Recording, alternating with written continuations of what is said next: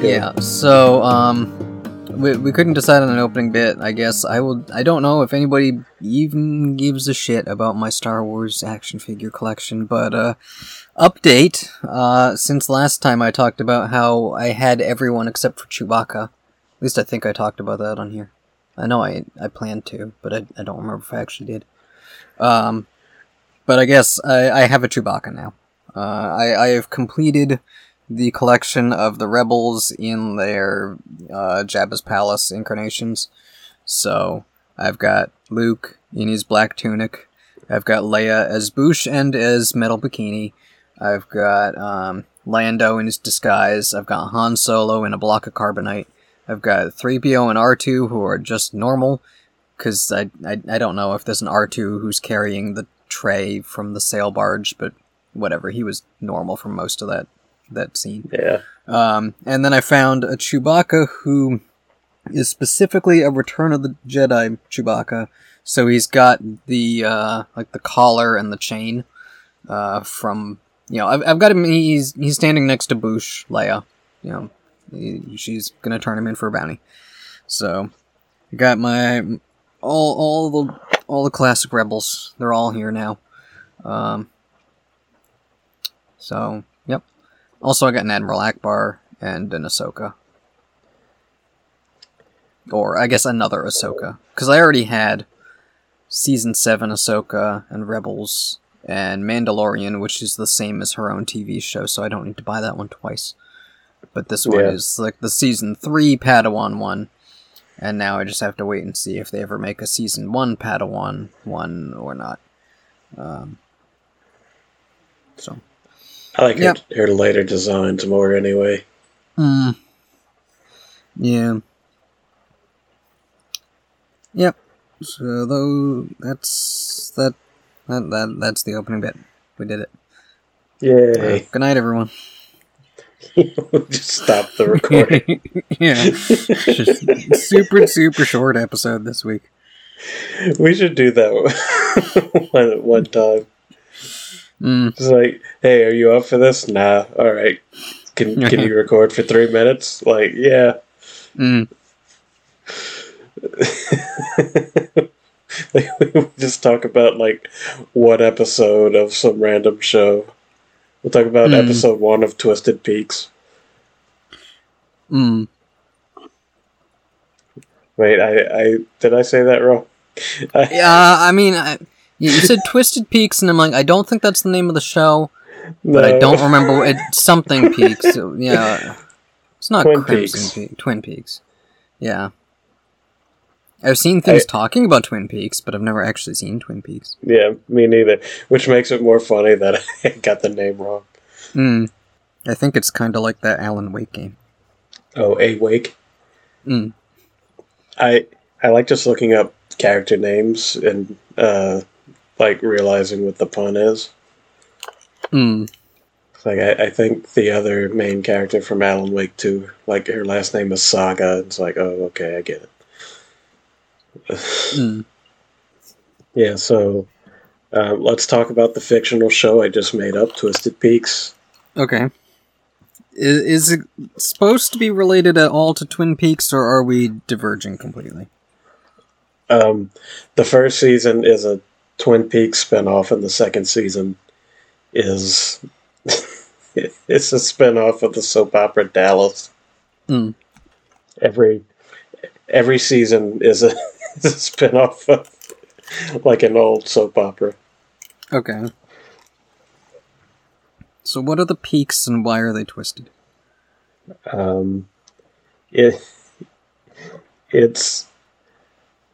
It's a dirty reference to what is it? From Dusk Till Dawn, and the bar called the Titty Twister. All right. I love this joke that's going nowhere. Yeah, I am also distracting myself because I decided I'm going to build a Planeswalkers deck of Magic. So I bought. There was a precon they did that I have the precon, but I like it as it is, so I didn't want to take it apart but then I found that it's much cheaper. It's like $30 off what it used to be, because it wasn't that popular, I guess. So I bought another one, and it just arrived, and I'm setting aside cards from other piles that I have to try to, swap into it and make it into a 5-color deck instead of a 3-color deck. I don't have any piles. That makes me sad. You haven't spent absurd amounts of money on pieces of paper? No, just pieces of plastic.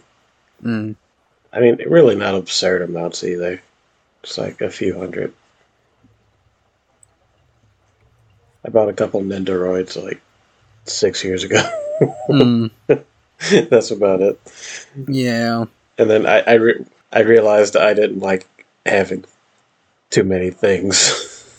Yeah. No, I like having things. I just wish I had more space to keep them. Sell your things to buy more space, to have more space for the things you no longer have. Yep.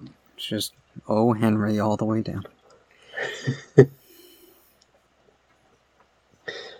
It's like The Gift, I forget what that. This is. I'm very tired. And it's like anything. That time when Bert and Ernie bought gifts for each other, and yes. Ernie bought a box for Bert to keep his paper clips in by selling his rubber ducky, and Bert bought a dish for Ernie to put his rubber ducky in by selling his paper clips. Yeah. And then Mr. Hooper was like, "Here, you idiots, have your things back." Merry Christmas, dumbasses. Yeah, because he doesn't believe in the ironic bad ending of the original version of that story. I mean, the bad ending of that story is that the best gift of all is love. So, the real gift was the friends they made along the way. The gift is love, and also cutting your hair off to buy whatever it was. It was like there was a comb and there was hair and stuff. It's like a pocket watch, I think. Yeah. Like sold her hair to buy a chain for his pocket watch, sold the watch to buy a comb for her hair, and they realized, well, we love each other, and also we just gave up the things we cared about the second most, aside from each other. And, right. Yep. Sometimes it's just how it be. The moral of the story is to love your favorite thing more than your spouse. That way you can get a sweet pocket watch chain. Yeah. Be the greedy one in the relationship, and it pays off. Just get a gift card to Arby's. Yeah. I legitimately can't think of a gift I would like less than a gift card to Arby's. Yeah, that would be pretty much useless to me because I don't know where the nearest Arby's is. That would be useless to me because Arby's is terrible. Yeah, well, yeah, it's like they're terrible, and also like there might be one in Portland, but I don't know. I've never been to one. I've never wanted to go to one. I don't know. I've never been to Oregon. The better Portland. The more well-known one. Yeah. Unless you're in a Stephen King book. There's an SCP that's what I think it's the 3 Portlands, where it's like there's on the 2 Portlands on each coast, there's like a pathway to a 3rd Portland that's like a magic city with like all kind of supernatural creatures living there. So it's kind of like in The Simpsons, how Springfield is at the corner of 4 states that aren't connected. Right. That's my favorite running joke. Because, eventually someone will break the joke and say they're from, like, Texas or something, and it won't make any sense, but they'll do it just to say it. Because The Simpsons will never die. Yeah. we're at the point where the show is old enough to where like cast members are gonna start either leaving or dying, uh, and then it's like, do we recast, the whole Simpsons family? And then somebody will say yes because money. Yeah, like, I never got into Simpsons at its peak, so by the time I watched it, it was already the stuff that people were saying it should have ended forever ago. And I was like, these episodes are fine. And I've gone back and watched the older shows, and also, like, watching the whole thing, I got up to, like, the mid-2000s, and then I could see where the quality was dropping. But I realized, I think, for some reason I was thinking about it this past week, and I realized I kind of feel the same way about SpongeBob. Where, like, I'm pretty sure SpongeBob is still going on, and the new episodes are probably fine, but I feel like it should have ended a long time ago. Because it already did all the good stuff already. So I can't imagine what they're doing now that is worth continuing for. Fairly Odd Parents is a better comparison, I think. Is that one still going? I thought that one ended. It ended like 5 years ago. But apparently, I didn't actually see it, but apparently near the end, it was like just terrible. Like, no redeeming qualities, awful. And of course, I'm not going to watch it, but that's what I've heard. Yeah, I mean, I think, like, with SpongeBob, I just realized it's like, the show has been going since, like, the late 90s, early 2000s, and as far as I know, it was still... Oh, yeah, the reason I started thinking about it, I saw someone with a license plate that... I can't remember, it was like Camp K or something, I don't know. It made me think about Camp Coral, which is like a prequel show that they're doing on Paramount Plus for SpongeBob. And then I was thinking, that show's been going for like 20 years now, and is probably still going, and why? Okay, like, I don't know. You're just talking very loud. Oh, okay. Because, like, I'm not at home right now. Oh. But that might be part of the reason why I'm so fucking tired. Anyway. Okay, so you're on like a laptop now or something? Well, yeah, it's the same laptop I record on usually. Okay. Just not connected to a TV right now. Okay. What were you talking about? SpongeBob, but it doesn't matter. SpongeBob matters. Well, it does. It did. It's just it's still going, and I don't know. I mean, I guess the popularity's there. Might as well keep it going.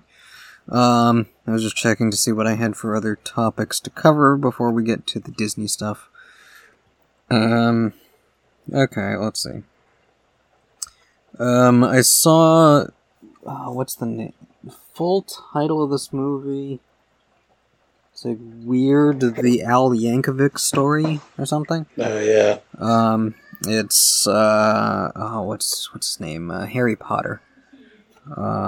Radcliffe. Yeah. It's Daniel Radcliffe playing, Weird Al Yankovic, and it is kind of similar to, like, Walk Hard. It's like a mock, biopic of a musical person. And I think, it might be unfair to compare it to Walk Hard, because, like, where Walk Hard is a really funny version of that, this is just kind of a mildly funny version of it. I don't know. Like, I was watching it expecting it to be funnier than it was. Like, I could see what it was doing, it just... Something about, like, the way it's presented just wasn't quite as ludicrous or, silly or funny as I was hoping. So it ended up just being okay. Yeah, It seems less like an in-your-face comedy and more like it's just kind of taking the piss. Yeah. Out Pretty of much. like the musical biopic style. Yeah, like it's doing all the beats of one of those, and obviously it's all fake. It's like, Weird Al hooks up with Madonna at one point, and like he writes the song the song "Eat It," not the song "Beat It" comes out from Michael Jackson in response to "Eat It," and then he's furious because he had like created "Eat It" to be his own. Like he didn't want people making fun of him or thinking all he can do is parody, so he made this original song that Michael Jackson ripped off. But the Michael Jackson version got so popular that everyone thought he ripped it off. That's pretty funny. Yeah. I mean, like, there's moments that are funny, and there's ideas that are funny, but the presentation, it has that kind of, like, fake seriousness, because they are, making fun of the biopic style, but it didn't go far enough for me. Like, he has, like, an abusive dad who hates, accordions, and, like, smashes his accordion, where in like Walk Hard there is like the dad who's furious that him and his brother have like a machete fight and he accidentally cuts him in half, and then his like stump of a body is on the ground like, I'm cut in half real bad, you gotta get help. And like the Weird Al movie doesn't push into that like full surreal stupid comedy level. It's just like, yes, I can tell, this dad who's like beating up an accordion salesman because he dared to bring an accordion into the house. Like, yes, that is ridiculous, but it's not so ridiculous that it doesn't still feel abusive. So. Oh, yeah. I can see that. Yeah. So, I don't know, it didn't quite go far enough. I thought, like, it was okay, but I ended up watching Walk Hard again this week, and it's still, just a gem of a movie. But yeah, okay, so I watched that. Marvel's What If Season 2 wrapped up like a week and a half ago. It's pretty good. Yeah, they did a whole Season 2. I think it's better than Season 1. I think, like, most of the episodes, are pretty good. I don't think there was, like, none of them were really, like, a major dud. There's just, like, some of them that didn't feel as much of, like, a what-if scenario as, God, like, I can't remember all of them. There's, like, the first one I thought felt kind of weak, because it's, like, what if, Ronan had turned on Thanos before, pretty much, like, before the events of Guardians 1.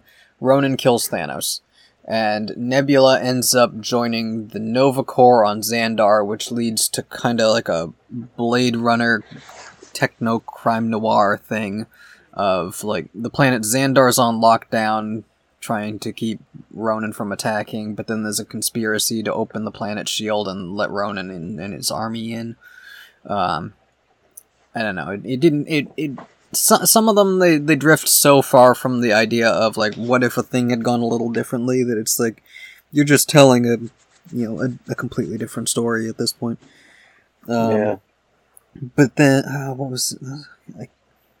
I'm gonna look up a list of what all the episodes were, because I guess I could talk about, like, there's material here to talk about.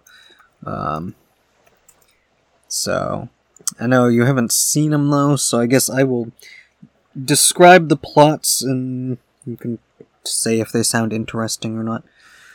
Yeah, I mean, a lot of the first season was just, what if this character was this hero instead of this other character? Yeah, and, like, season 2, I think it was better, although I have heard a pretty, strong criticism that, most of the what if scenarios and the characters in this are from movies that are, like, more, like, pre-Endgame. Like, they've done so much stuff since Endgame, and they didn't really, well, actually, I guess, no, that's not true, because there is, like, some Shang-Chi references in this. So, I don't know. Okay, so yeah, so the first episode is that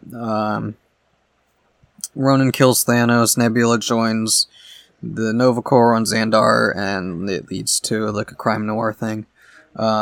It has like some fun moments. Let's see. Okay, the second episode is what if Peter Quill had been taken to Ego, and he, has his like cosmic powers unlocked, and he comes back to attack Earth, and it leads to like the 1980s version of the Avengers having to assemble. There's like Peggy Carter, Howard Stark, Bill Foster, who was Giant Man in Ant-Man 2. Yeah, like him and Hank Pym, who is still Ant-Man at that point. Like Hank Pym is there. His wife, had already disappeared in the quantum realm, but Hope is around, and she's a kid, and she ends up connecting to Peter because they're both kids in the 80s. T'Chaka is the Black Panther. Winter Soldier is, still like the Russians release him from the ice and send him to help deal with this threat to the Earth. And that kind of leads to like an earlier version of Winter Soldier having to have like a emotional growth, as he's like debating whether to assassinate this child or not. The answer is always yes. And then there's, Dr. Wendy Lawson, who was, I think she was secretly a Kree, if I remember right, from Captain Marvel. She was like the scientist mentor lady from the 90s. So, yeah, she's got like, Kree powers. So they all have to team up to stop Peter, but then turns out Peter's just a sad kid because his mother died, and then the whole reveal of like Ego didn't actually care about his mother happens, and so then he turns on Ego, and like that one I thought was a cool, like actually like deviating, like what if Peter had been taken to Ego, how would that have played out? And then you get this 1980s Avengers scenario where they're like pulling at all these characters who they've established exist but who didn't meet in the regular timeline. Yeah, that one sounds kind of cool. See, the third one is a silly one. It's titled "What If Happy Hogan Saved Christmas," and it's it's basically Die Hard, where there's a Christmas party happening around the time of like Avengers 2. So Stark Tower still exists. The Avengers are all at like Stark Tower. The Avengers all are going off doing their own things to get ready for this Christmas party. And the tower gets taken over by Justin Hammer and his, mafia guys who want to steal Stark Tech. And so Happy Hogan has to do a Die Hard and ends up, getting, like, injected with, Hulk blood, and he becomes a purple version of the Hulk. So... yeah, so that was like a silly episode, but it was fun, and it released like right before Christmas. I think it was Christmas Eve that one came out. Yeah, see, that one sounds cool. Yeah, let's see. The fourth episode was the one that... so at the end of season 1, there was a version of Gamora who showed up.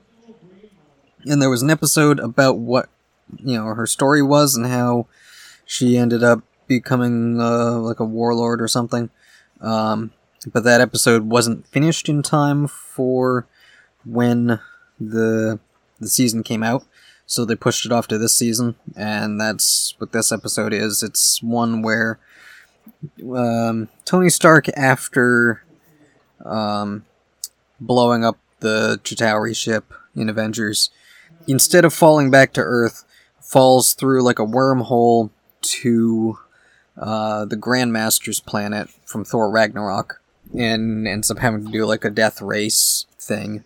And Gamora is there and blames Tony for... oh, let's see, okay. Oh no, Thanos sent Gamora to kill Tony for stopping the Chitauri. But then he ends up like convincing her to fight back against Thanos or something. Most of the fun in that episode is that there's just a lot of like Grandmaster stuff with. Let's see, yeah, it is Jeff Goldblum in that episode. So just a lot of more Grandmaster material, and the other character, Korg is there, Topaz is there, Valkyrie's there. Nice. So it's just Thor Ragnarok, except with the Tony Stark instead of Thor. Yep, and instead of a gladiator match, it's like a space chariot race. Yeah. These do sound pretty good. At least better than the zombies one in the first season. Yeah. Yeah, the 5th episode is a follow-up on the Captain Carter episode from season 1 was like Captain America First Avenger, except Peggy is the superpower one, and Steve ends up becoming Hydra Stomper, the like Iron Man thing. This one is like the Winter Soldier story for Peggy Carter, and the Winter Soldier is Steve, because he's the Hydra Stomper, and he was, discovered and brainwashed, and so it leads to her, and she ends up like facing off against the other like Black Widows from the Red Room. Also, the voice actress for Black Widow in this, it's the same one who does Poison Ivy in the Harley Quinn show, and she does a better Scarlett Johansson than Scarlett Johansson. That's honestly awesome. Yeah. I think she played the part in like some episodes from season 1 as well, and yeah, she's just really good at it. So yeah, okay, and then episode 6 is a weird one, because the title is What If Kahori Reshaped the World? And the premise is that Surtur destroys Asgard during Ragnarok, and the Tesseract crash lands in pre-colonial America, where it's discovered by a Native American woman, and it crash lands there, and it ends up creating like a pocket dimension or something, and a bunch of Native Americans go into it and create like a paradise in there, and then Kahori goes in there and like ends up getting powers, but then she has to go back and save her village because there's Spanish conquistadors who are attacking because they think the pool that was created by the Tesseract is the Fountain of Youth or something. It's one that like it doesn't feel like it's a what if anymore. It's just, hey, here's a completely different thing. Yeah. You're deviating so far from what happened that it might as well just be an original story. This is not the Marvel Universe. Yeah. Or at least not the MCU one. Right. Okay, episode 7 was my favorite, I think. Let's see, title is What If Hela Found the Ten Rings? And it's kind of Hela doing Thor 1, but it's, because, her time was hundreds of years before Thor's. When she gets sent to Earth, instead of being imprisoned, Odin, puts the "you must be worthy" curse on her helmet, and says that you have to know mercy or else you can't, pick up this helmet. Sends that to Earth, sends her to Earth, and she ends up meeting Wenwu from Shang-Chi and the Ten Rings, except, early Wenwu, and they team up, and it's pretty cool. It's like the plot of Thor 1, but there's a lot of stuff with, like the Shang-Chi settings and characters and things. And then it ultimately leads up to, Odin and the Asgardians come to conquer Earth, and she stands up against him, and, with the help of Wenwu and the Earth people, defeats Odin, and then, goes off to be, a multiversal, or not multiversal, but, savior of planets, defeater of tyrants. with her stabby helmet. Yeah, she gets the stabby helmet back, but also she's learned to care about people and not just destroy for the sake of destroying, I guess. Makes sense. I think she's more fun as a stabby woman. Yeah, I mean, she becomes like an anti-hero, I guess, kind of. And it is Cate Blanchett reprising the role for it. Nice. Let's see. Episode 8, What If the Avengers Assembled in 1602? It is kind of just like a fun... it's not really like a what-if deviation from a thing that happened. But unlike the Kahori one, it is using characters we're familiar with. It's a universe where... I guess I'll just read this summary. After arriving in a Renaissance-themed universe, Captain Carter agrees to help Wanda Merlin and Sir Nicholas Fury stop an impending incursion. She saves Prince Loki from being pulled into a tear, but fails to save Queen Hela and is hunted by Sir Harold the Happy Hogan under the new King Thor's orders. Carter learns the incursion is occurring due to the presence of the Forerunner, another time-displaced individual, and locates Tony Stark, who can make a device to identify the Forerunner using the Time Stone in Thor's scepter. He points her towards outlaws Steve Rogers, Bucky Barnes, and Scott Lang, who are all basically like Robin Hood. It's like Robin Hood and his merry men are Steve Rogers, Bucky Barnes, and Scott. To help steal it. Carter finds the group, but they are ambushed by Hogan. Carter gives herself up before freeing herself and a masked Bruce Banner. Bruce Banner is like locked in a dungeon because he's trying to keep his Hulk thing controlled, but then, they're making too much noise and the monster gets out. Let's see. They meet with Stark and join Rogers' group in infiltrating Thor's court. With Wanda's help, the group retrieves the Time Stone for Stark's device, which identifies Rogers as the Forerunner, who had inadvertently created a temporal anomaly while battling Thanos. Carter bids farewell to Rogers and returns him to his universe, preventing the incursion, and then is met by Strange Supreme because there's... from the mid-season, they have, these end-of-episode stingers, there's some kind of crossover thing happening with that evil Doctor Strange from Season 1. Again. Yeah, which the finale, I didn't really like. The finale is a lot of fan service. I guess I will read the summary on this one too, because it gets weird. Strange Supreme takes Captain Carter to his Sanctum Infinitum, which he reveals where he reveals he's been capturing universe killers to atone for his sins, and asks for her help in capturing an escaped variant who fled to a universe where Hydra used the Tesseract to destroy the world. Carter agrees and encounters Kahori, who reveals that Strange has been capturing variants to feed to the Forge, a contraption he built to resurrect his lost universe. As Strange attempts to kill Kahori, Carter frees his captives, allowing her and Kahori to escape. Amidst the chaos, the pair encounter Black Panther Killmonger, who Kahori separates from his armor, allowing Carter to use it. While the pair battle Strange at the Forge, the variants lend their weapons to Carter while Kahori sends them home.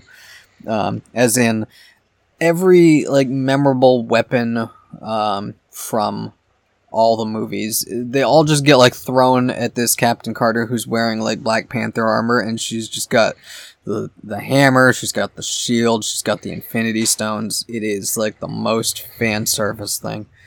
Let's see, Strange is taken over by his demonic self, though Carter separates them as the Forge collapses.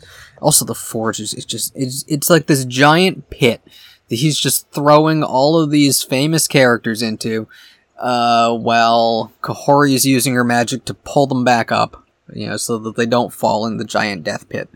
Let's see, as the Forge collapses, Strange sacrifices himself and his counterpart to it. The Watcher returns Kahori home and brings Carter to Strange's restored universe, revealing he succeeded in resurrecting Christine Palmer, though he can never be reborn into it. Oh no. Their tragic love. Carter asks the Watcher to show her the multiverse before taking her home. So. I can show you the world. Yep. Season 3 is already confirmed. So they showed a trailer for it. Yeah, I guess since it's animation, they got to do it pretty well in advance, so. Yeah. I mean, it's a fun... I didn't see the second season yet, but it's a fun show. Hmm. At least it should be. I mean, it's like, do whatever you want. Just make it fun. Yeah. It should be the driving motivator. Yeah. So that show wrapped up.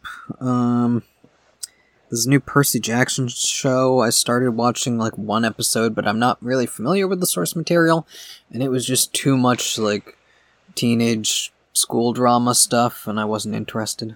I don't know when it gets good, but I didn't stick with it. Yeah, I just saw the movie from like 15 years ago. Yeah.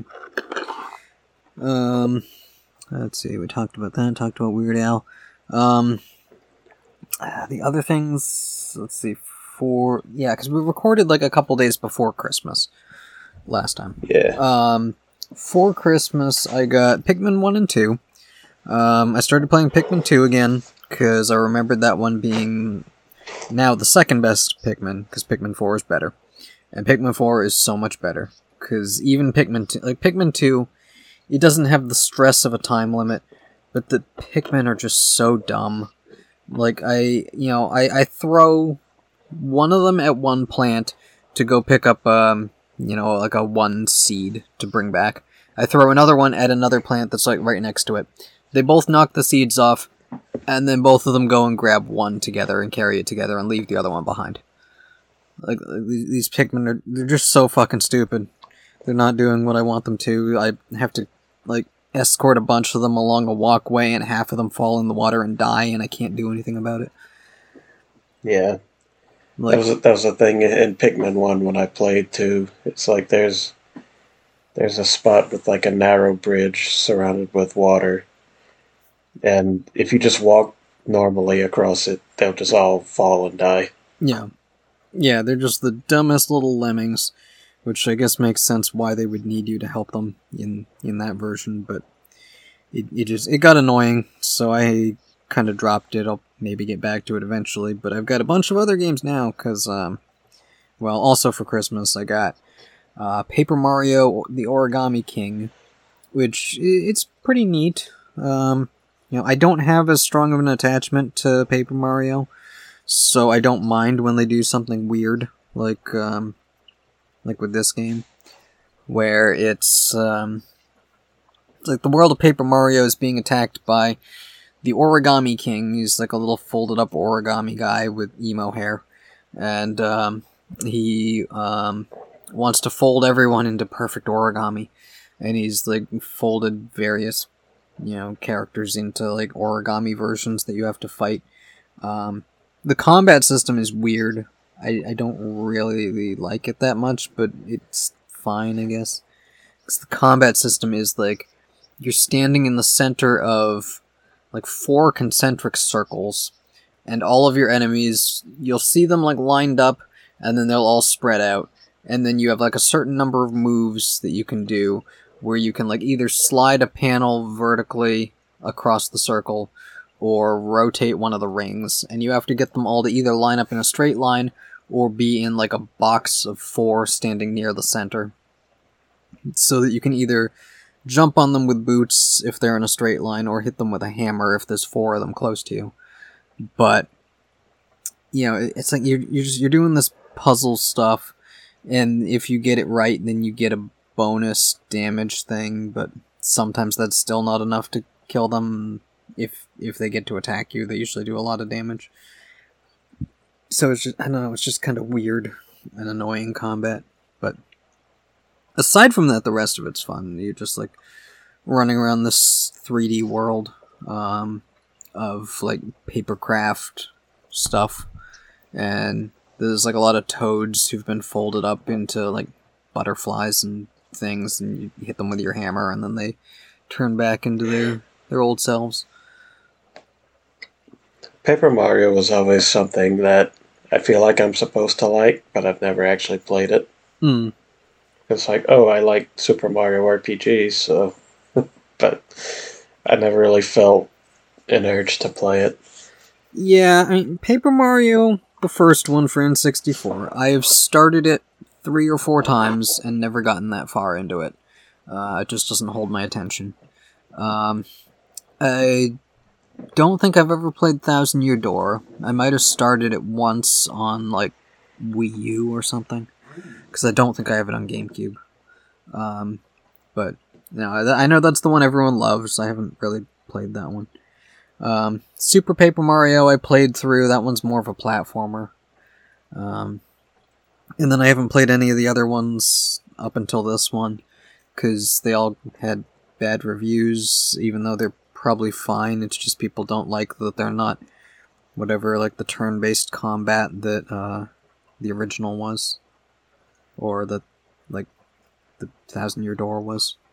But yeah, so like I got that one. I was playing a bunch of it, and then ended up getting the Batman Arkham trilogy for Switch, and that's what I've been playing for the last week. Did you break some bones? Yeah, lots. I've played through the whole main story of Asylum and City, and I've been doing a bunch of the side quests on City, and some of like the Riddler challenge thing, or like the challenge modes where you just beat up a bunch of guys for a high score, or scare the piss out of a bunch of people for a high score. I did download Arkham Knight. I'm not really that keen to play it again. Like, I don't, because I've heard it doesn't perform very well on Switch, and also, I've played through Asylum and City probably 3 or 4 times now, but I think I've only played Arkham Knight once, and I barely remember anything about it.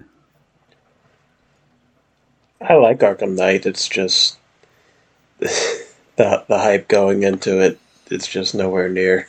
Yeah. Like it could never pull it off, right? Yeah. And then it doesn't help that the Arkham Knight is just Jason Todd. Well, yeah. There was the whole thing at the time it came out of, it's not Jason Todd. Oh, actually it is. It's just Jason Todd. And then, like the car. Like, I get, the Batmobile is a major part of Batman's mythos, but it's not as much fun as flying around was in, City. Yeah. Yeah, I mean, Knight still had a lot of, like, grappling points, but it wasn't the main thing, so it wasn't as fun. Yeah, and, like, I remember that Scarecrow is the main villain, and obviously the Arkham Knight is there, and Joker is like haunting Batman because he can't go away even when he's completely dead. But I don't remember who any of the other villains were, or what any of the other boss fights were in the game. Deathstroke. Okay, I remember he was in Origins. I don't remember him from Knight at all. But I guess that makes sense. He's like a side boss, I think, with the Batmobile tank fighting. Okay. And you don't get to fight him hand to hand, and everybody was like, what the fuck? Yeah, because I remember he was like the main, or like one of the big villains of Arkham Origins. Yeah. Yeah, like they leave a lot of threads from the previous games on the table. Like, what's the guy's name who becomes Batman? Azrael. Yeah, no, because I think they like the Azrael thing and the Hush thing come back, but they're like kind of disappointingly short. Like Azrael, if I remember, it comes back in Night, but it's just like, oh, all of that ominous stuff he was saying, actually he was just brainwashed by a cult, and it wasn't nearly what he thought it was. Right. It's like they bring it up, but nothing really happens. Yeah, and like So, Hush like, what's went the to all the point? trouble to like give himself a Bruce Wayne face, and then he does a little bit with it in a side quest in Night, and then you beat his ass, and that's it. Yeah. Yeah, there's a lot that's just kind of lame about it. Yeah, it's like they set all this stuff up, and then they just make like the main villain Scarecrow again and Jason Todd. Yeah. Yeah, and then there's just like the weird ending, like, oh, Bruce Wayne, his identity's revealed, and then he steps into his house, and then it blows up. And then, oh, there's maybe another Batman. Is it the same Batman? I don't know. We're never gonna visit it again, so whatever. And apparently, the Suicide Squad game is like canonically a part of the Arkham universe. Okay, so that's the continuation, because I know they like put out Gotham Knights, where the premise was, oh, Batman's missing, you have to play as everyone else. Which seems like it would be a natural follow-up to the way Arkham Knight ended. But no, it's not connected at all. Yeah, that game is not connected, but Suicide Squad, the one where you get to kill the entire Justice League, is. Yeah. So it's like, hey, enjoy that. The last performance of Kevin Conroy as Batman, where you maybe kill him as the Suicide Squad. Yeah. I don't know. I assume it's probably going to be you don't kill most of the Justice League. That's just the title. Yeah, but it's there's no winning that, because either you kill them and you basically ruin like the best DC game franchise there is, or they don't kill them and the game has no balls, so there's no winning. Yeah. Unless you just make it separate, which would have been the smarter thing to do. Yeah, that game, it feels like it's been in development for so long that I don't know if it's going to be any good when it finally comes. Yeah, I mean, it's just going to be another disappointing live service, like fake RPG thing that nobody cares about. Yeah. Let's see. That looks like that covers everything I had, minus the Disney movies that we watched. Hey, Jade. Have you ever seen Avatar: The Last Airbender? Like 10 years ago. Do you like it? Yeah. I like it too. Let's move on. Okay. Yeah, I don't know how much there is to say. You know, I have all of Last Airbender and Korra on DVD. I teased you into watching the Shyamalan movie, which I think I've seen once. Mostly it's just, it's a mediocre movie, and... It's not mediocre, it's terrible. It's just legit bad. I don't remember. I remember it just being a nothing burger of a movie. Which I guess compared to the source material makes it horrible. It's a terrible adaptation, and it's an even worse movie on its own. It's okay. So if you've seen the show, you hate it because it's just an absolute worst version of everything in the show. In the first season. And if you haven't seen the show, you're completely lost, because the entire movie is just people saying things that either you have no context for, or they have to over-explain the context, which is just entirely... It's just dull, like very dull. Expository dialogue. Yeah, cramming a whole season of television into a movie, and also all the performances are just so flat. Yeah. Like, weirdly, like, the actor for Aang wasn't bad, or Ong. Like, he wasn't bad, but it's like, there's no joy in the movie. He had no no opportunities to, like actually be a fun egg. Mm. And like there's a few attempts at humor to bring it in line with the show, which like yeah, that there's a lot of like actual grown up themes later in the show, but like it's still a kid show. It's still supposed to be fun most of the time. Mm. And every time they attempt to replicate that in the movie, it just falls flat because the actors probably don't want to be there, Mm. and the direction is terrible. Um, it looks nice sometimes, like the environments and the backgrounds. The bending effects are terrible though. Appa is just fucking terrifying. Mm. Go look up Appa from the movie on YouTube. Like it's bad. Um, yeah, and there's a lot of weird decisions. Like so in the show, the Fire Nation is based on like Imperial Japan, right? And in the movie, for some reason, that they make it based on India, like for reasons I can't really grasp. Mm.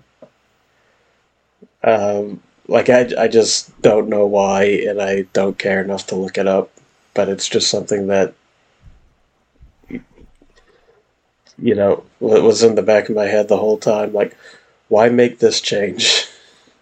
Yeah, I don't know if it's Like something with Shyamalan personally. Like, I don't know what it, his nationality, heritage is, but it might be, but also it's like yeah, I'm gonna make the villain, I'm gonna make the villains look like me.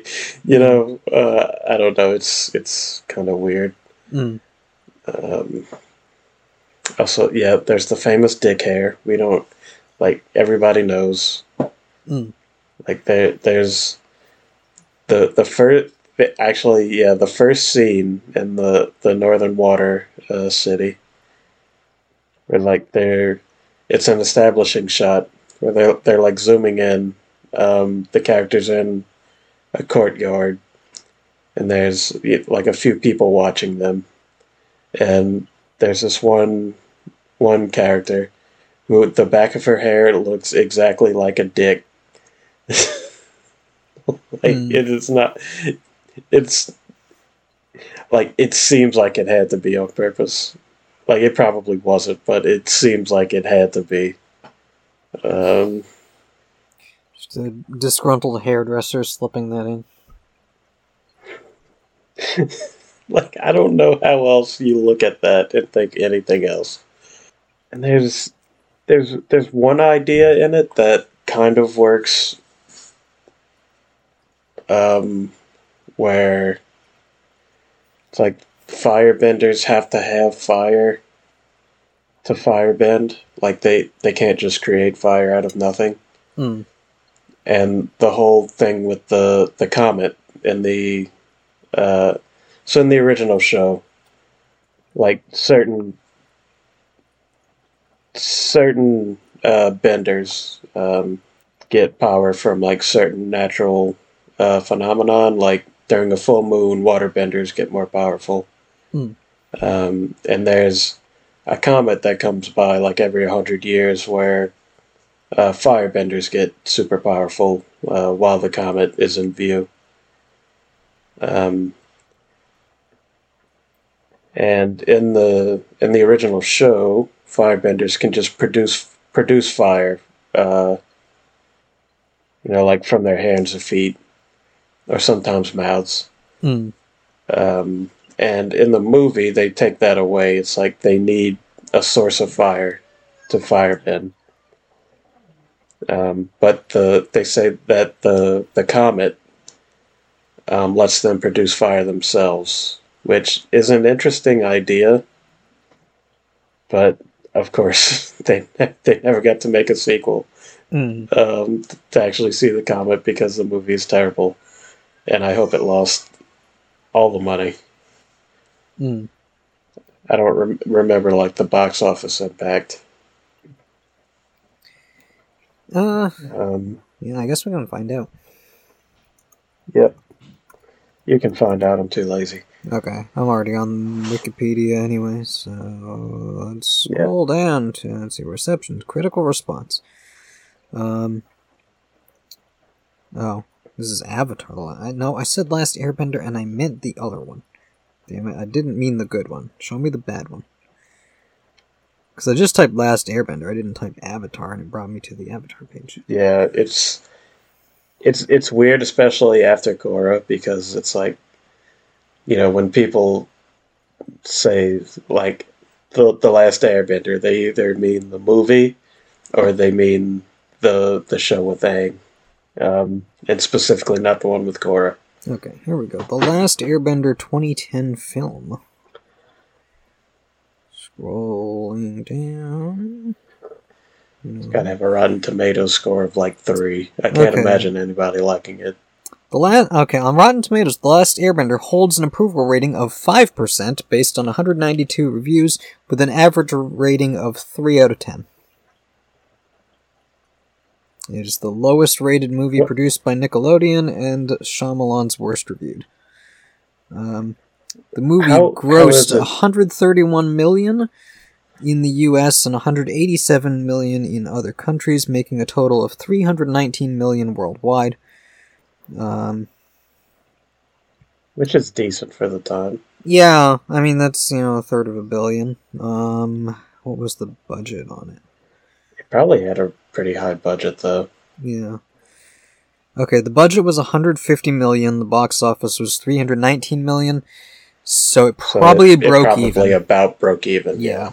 Because, factoring in all the stuff, it just barely broke even, and that's probably just because people like the franchise so much that they went and saw it. Yeah, like the show is so fucking, like, it's one of the best animated shows ever made, and then the movie is just one of the worst, like, big budget Hollywood produced movies I've ever seen. It's amazing. There's a couple good parts. There's a fight scene at the end where the firebenders are attacking the Northern Water Tribe, and Aang is just like going through freezing a bunch of fire soldiers. And it's actually a pretty cool fight scene. But like everything else is just awful. There's a whole section on crew responses, which is defense or lack thereof from the people that worked on it. I'm interested. If you want to hear Shyamalan's defense. Okay. So, Shyamalan argued that his style and art form of storytelling resulted in the negative reviews of the film, and compared it to asking a painter to change to a different style. Quote, "I bring as much integrity to the table as humanly possible. It must be a language thing in terms of a particular accent, a storytelling accent. I can only see it this certain way, and I don't know how to think in another language. I think these are exactly the visions that are in my head, so I don't know how to adjust it without being me." End quote. Okay, if this is him saying, like, he shouldn't be producing big budget Hollywood action movies, I completely agree. If this is him, like, saying the movie is actually good and nobody understands it, he could go fuck himself. Let's see. Shyamalan also addressed criticisms about the barely 90-minute runtime of the film, which was considered bizarre given it had to condense a 20-episode TV season into one film, and is a far shorter runtime than is typical for summer blockbusters. Shyamalan's response was that all of his previous films were 90 minutes because they were small-scale supernatural thrillers, and as a result, his instinct for the pacing of the film was to edit it down to 90 minutes. Okay, never mind. The short runtime indirectly led to several other problems which multiple critics objected to. Characters frequently resort to giving long speeches of exposition to summarize entire scenes that are cut for time, and a running voiceover commentary by Katara was added in which she summarizes entire subplots, e.g. Sokka's relationship with Yue, that barely appear on screen. when Shyamalan gave the Ashok C. Sani Distinguished Scholar in Residence lecture at NYU's blah blah blah, he revealed that he regretted accepting the directing position on the film, stating, quote, there has always been this inexorable pull to join the group, a constant seduction in the form of whatever you want to tally, in the form of money or safety, ease, not getting criticized. I did these movies and I rightfully got crushed because they rightfully said you don't believe in yourself and you don't believe in your own voice and you don't believe in your values. End quote. Shyamalan would go on to begin financing his own projects as a result. So, yeah. And then the last paragraph is about what the actors thought about working on it. Yeah, like, I just want to say about Shyamalan, like, yeah, he tried a big budget Hollywood action movie. It fucking sucked, and he never made one again. And I don't think it's right to hate him, like, the same way I don't think it's right to hate, like, Zack Snyder or anybody else. Yeah, I mean, like, Shyamalan, it does seem like he has enough self-awareness that he's gone back to doing, like, short, weird things. Right. That, you know, for the most part have worked. Is like, it's a beach and it makes you old. And and people are like, yeah, sure, show me a movie about a beach that makes you old. I guess we'll see what this is about. Shyamalan could definitely make Deathbed the bed that eats. Yeah. Yeah, and like Zack Snyder, I think he knows what his voice is. It requires a bigger budget because he's gonna do just some big, bombastic, dumb, pretentious shit. Yeah. And he's cultivated a fan base that likes it, so... Yeah. Well, supposedly. I don't know. Rebel Moon seems to be tanking pretty hard, yeah. so... Yeah, don't get me wrong. I hate his fan base. I just don't hate him. Yeah. Yeah, no, he wants to make his big, dumb movies, and there's a lot of people who, you know, think they're good and think everyone else is dumb for not agreeing. Yeah. Yeah. Okay, yeah, let's see what the rest of the crew had to say. Okay. Dev Patel expressed regret and dislike for his role and experience with the film at a 2016 Actors Roundtable with The Hollywood Reporter while promoting his film Lion, Oscar contender.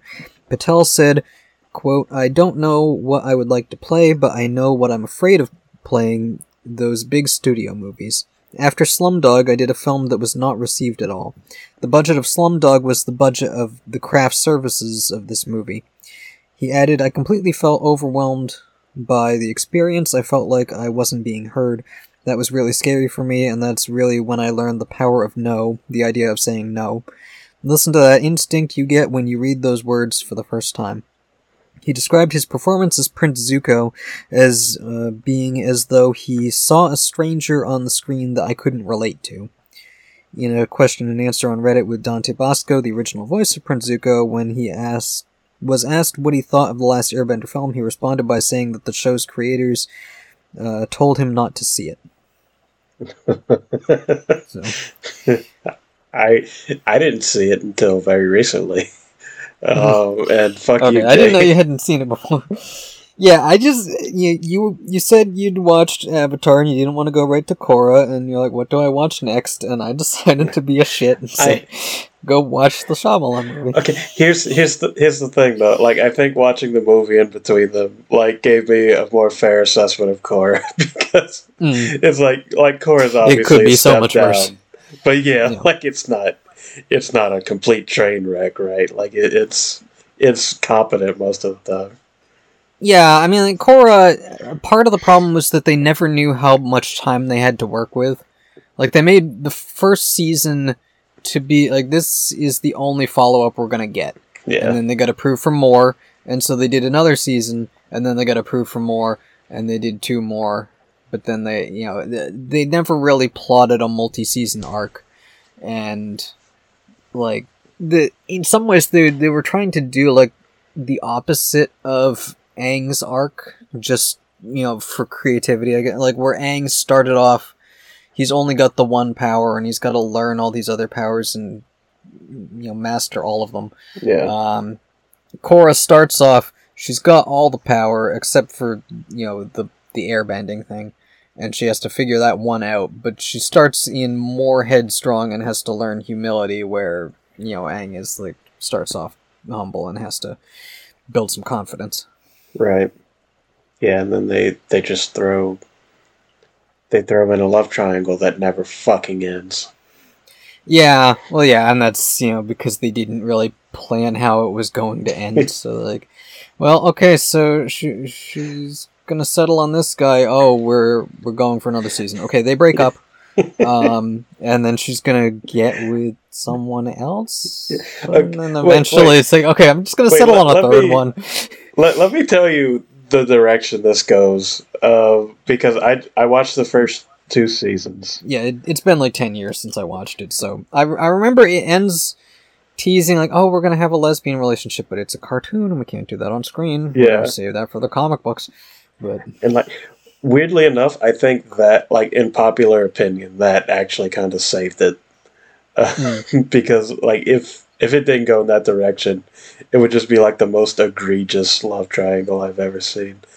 Because like the way it starts, like she gets to the new city, she meets these 2 brothers, and one of them is dating the 2 brothers, Mako and Bolin, and Mako is dating this rich girl, Asami. So this is our 4 like main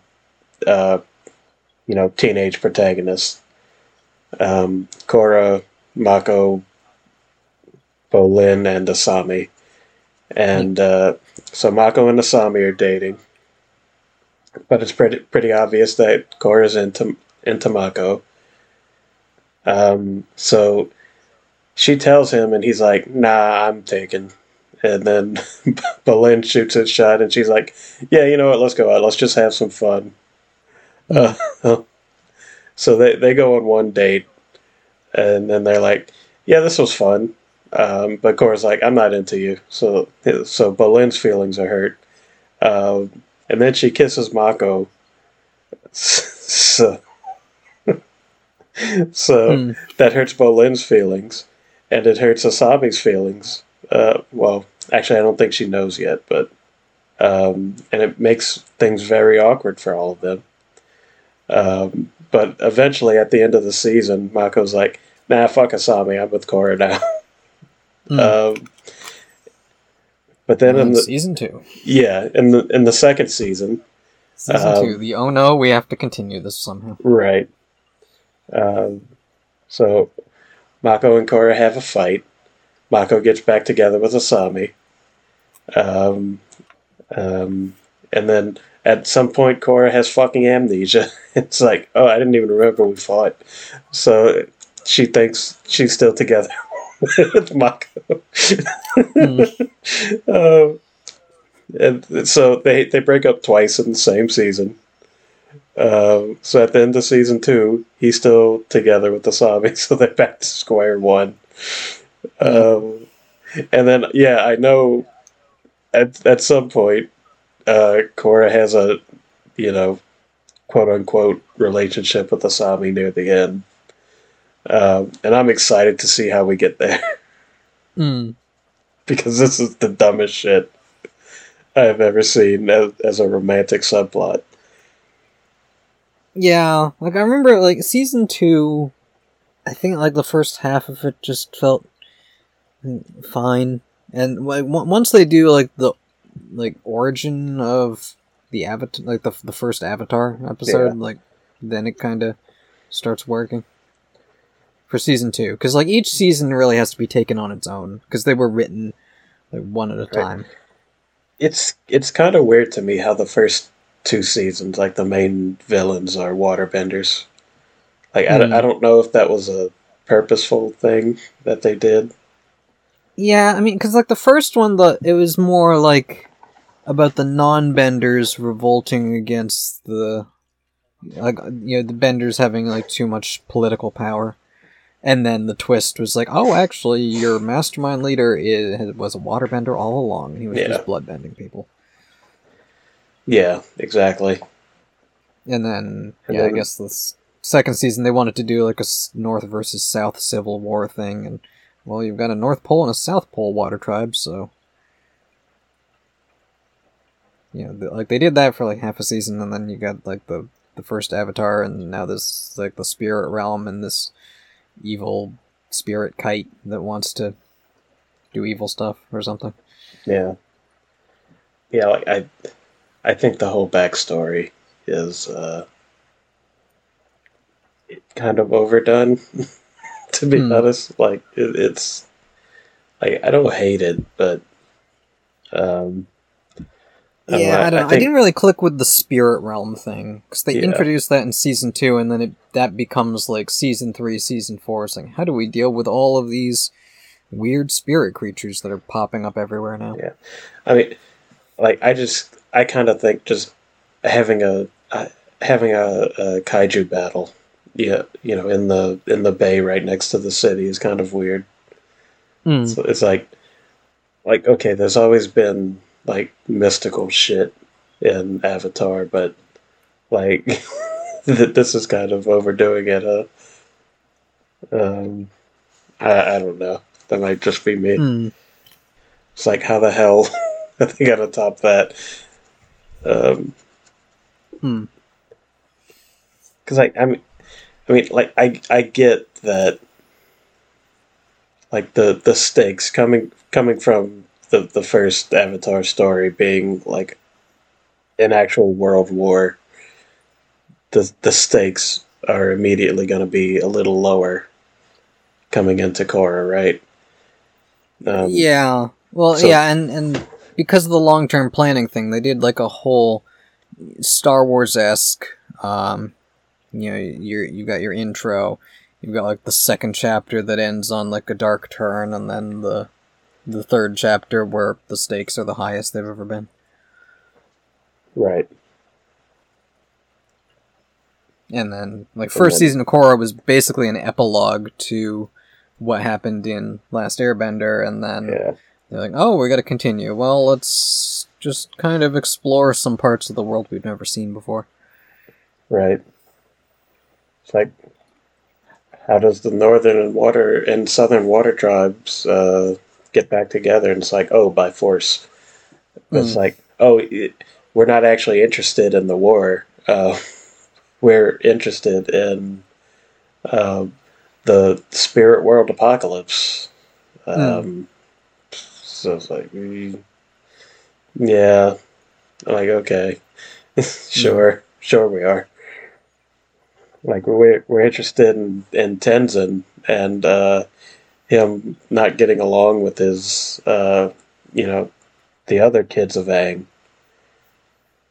Because he's the only airbender, and that's a point of conflict for everybody. It's just weird. Everything's a little weird. It's like, I don't... Like, it's still a good show. It's just not one of the best animated shows you'll ever see. And that hurts it, but also I'm trying to be fair. Like there's nothing that's really like wowed me about the first 2 seasons. Like, I think it might just be that, like he said, like Avatar, The Last Airbender, they had like 62 episodes to tell a full story.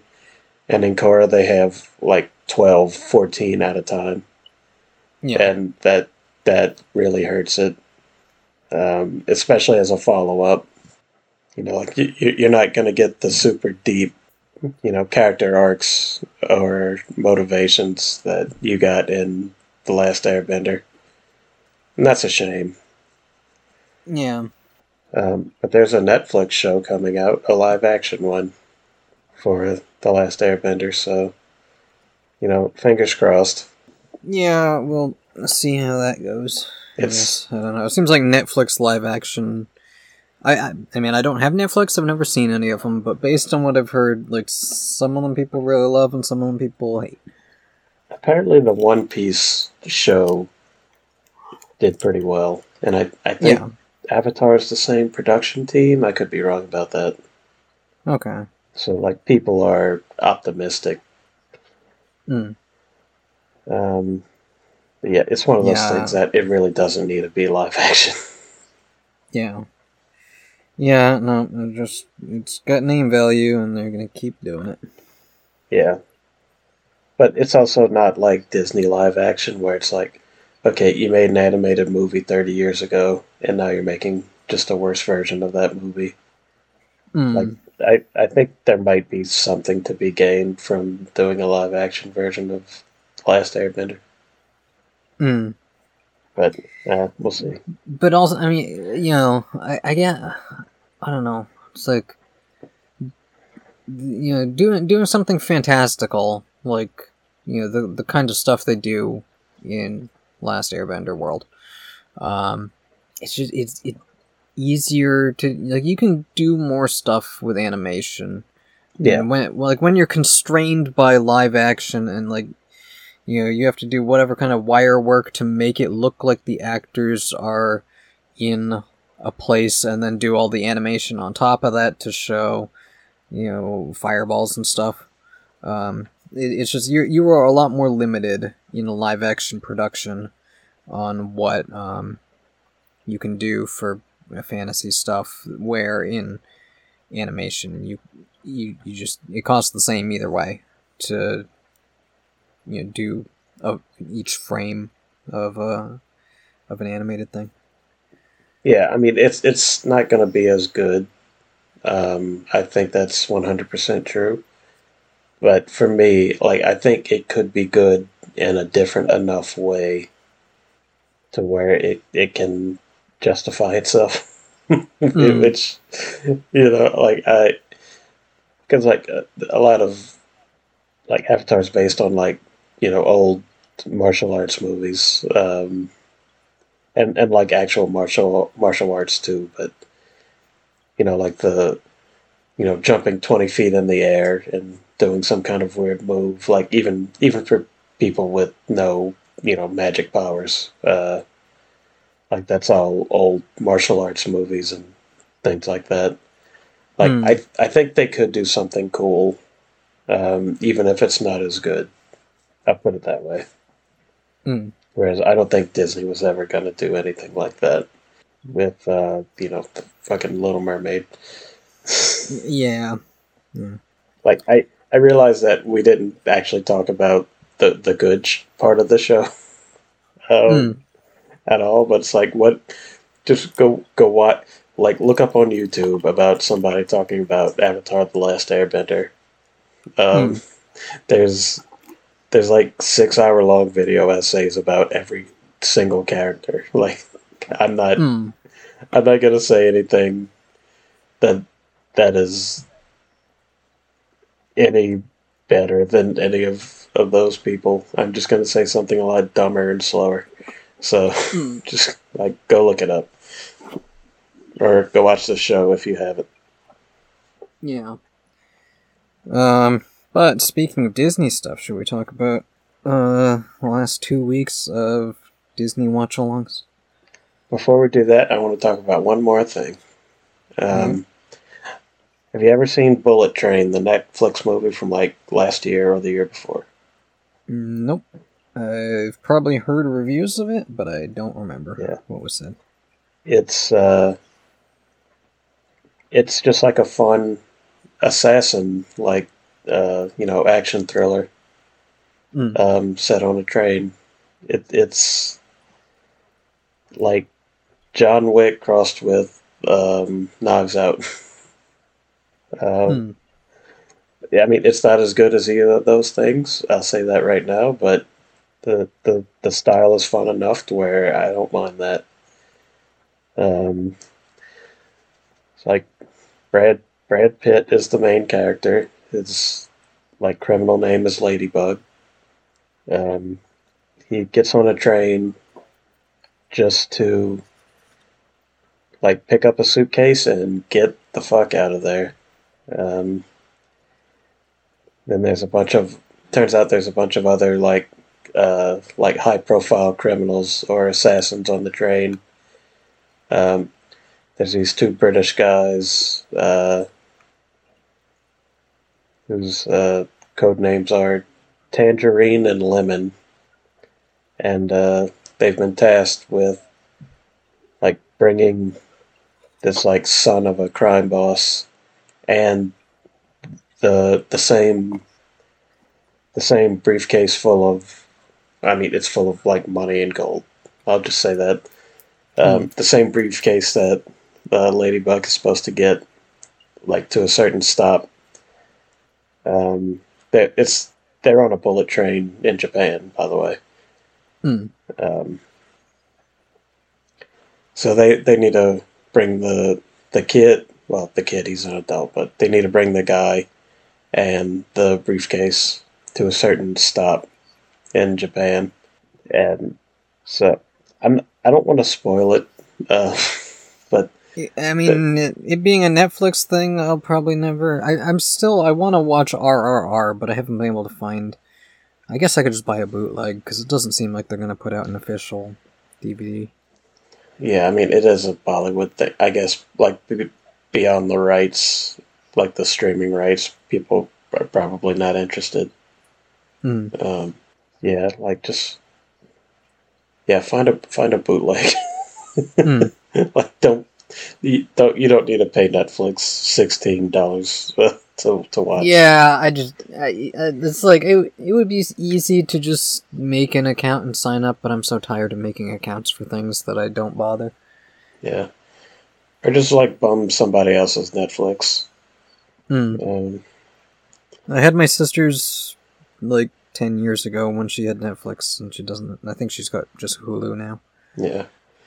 I mean, I've already told you this, but like whenever there's something I really want to watch, like Avatar, like I pay for a month and then I stop paying. Yeah. And I just watch whatever I want to watch. Yeah, that's what I should do, but I don't want to make a new account. That's fair.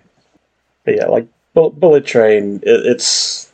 I feel like it's trying to be as smart as like Knives Out is, but it can't quite get there. Like it's like quirky and fun, yeah, but it's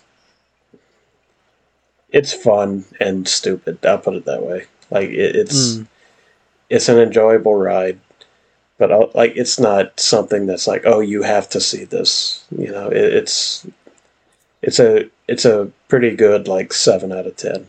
I was trying to think of there's one. Oh, God damn it.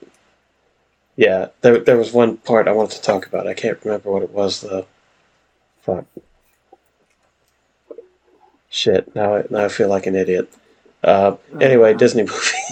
Yeah.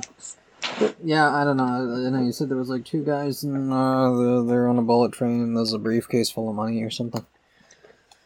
Yeah, but and so like the like Ladybug gets the briefcase and then he's attacked by like this Mexican cartel boss, and they give the backstory of the cartel boss, and like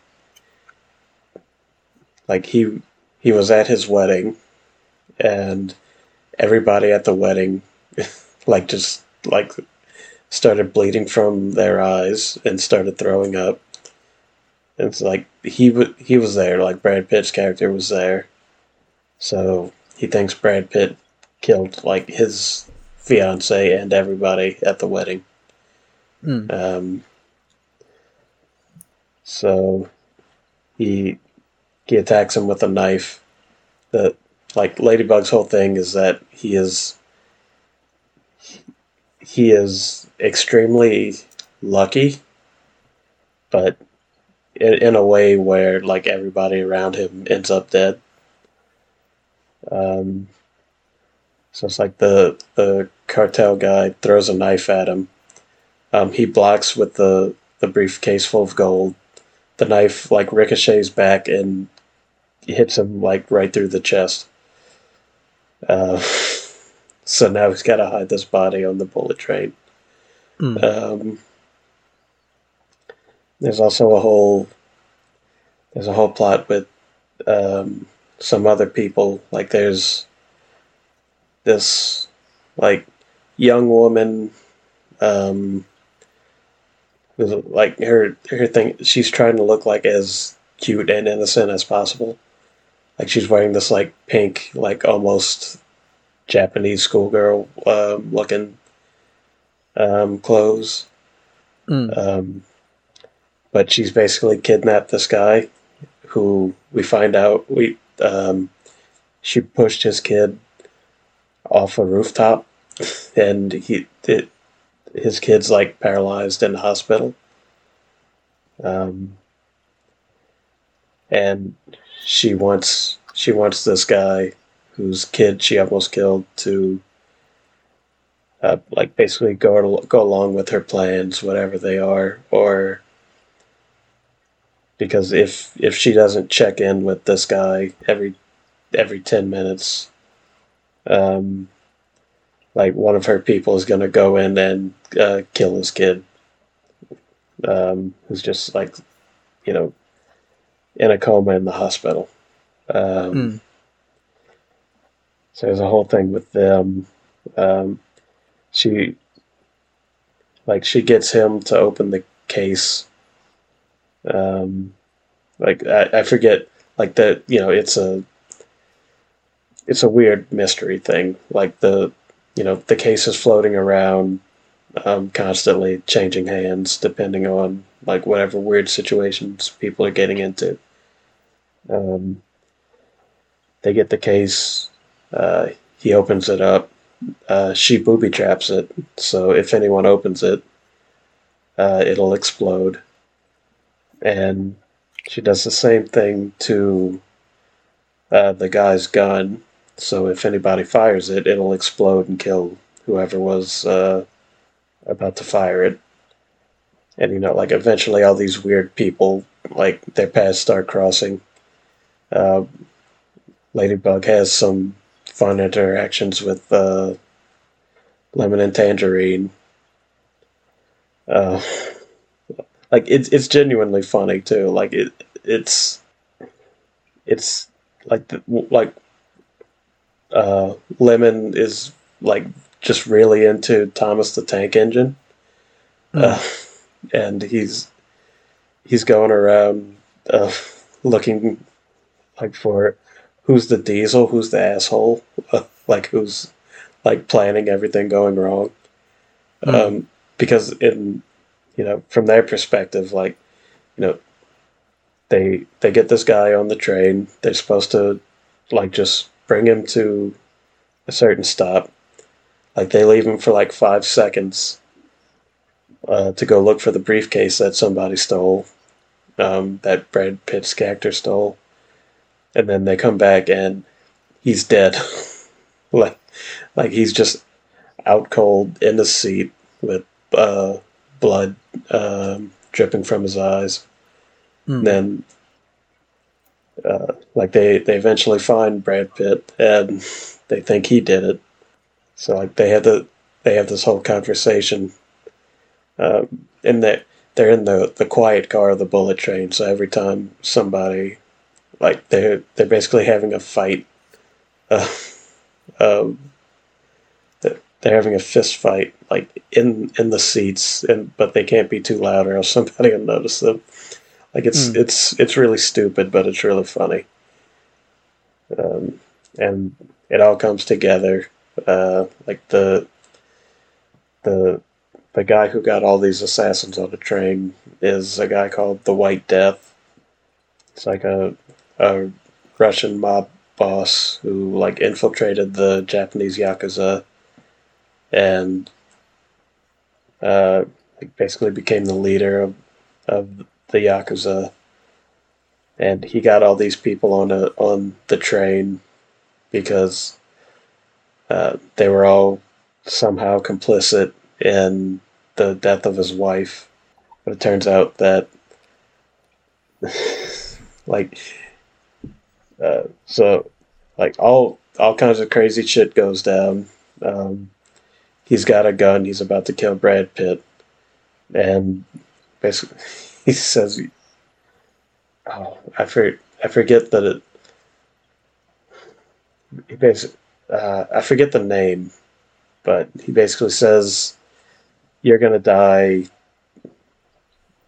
I forget the name. I'm just gonna say Bob. Mm.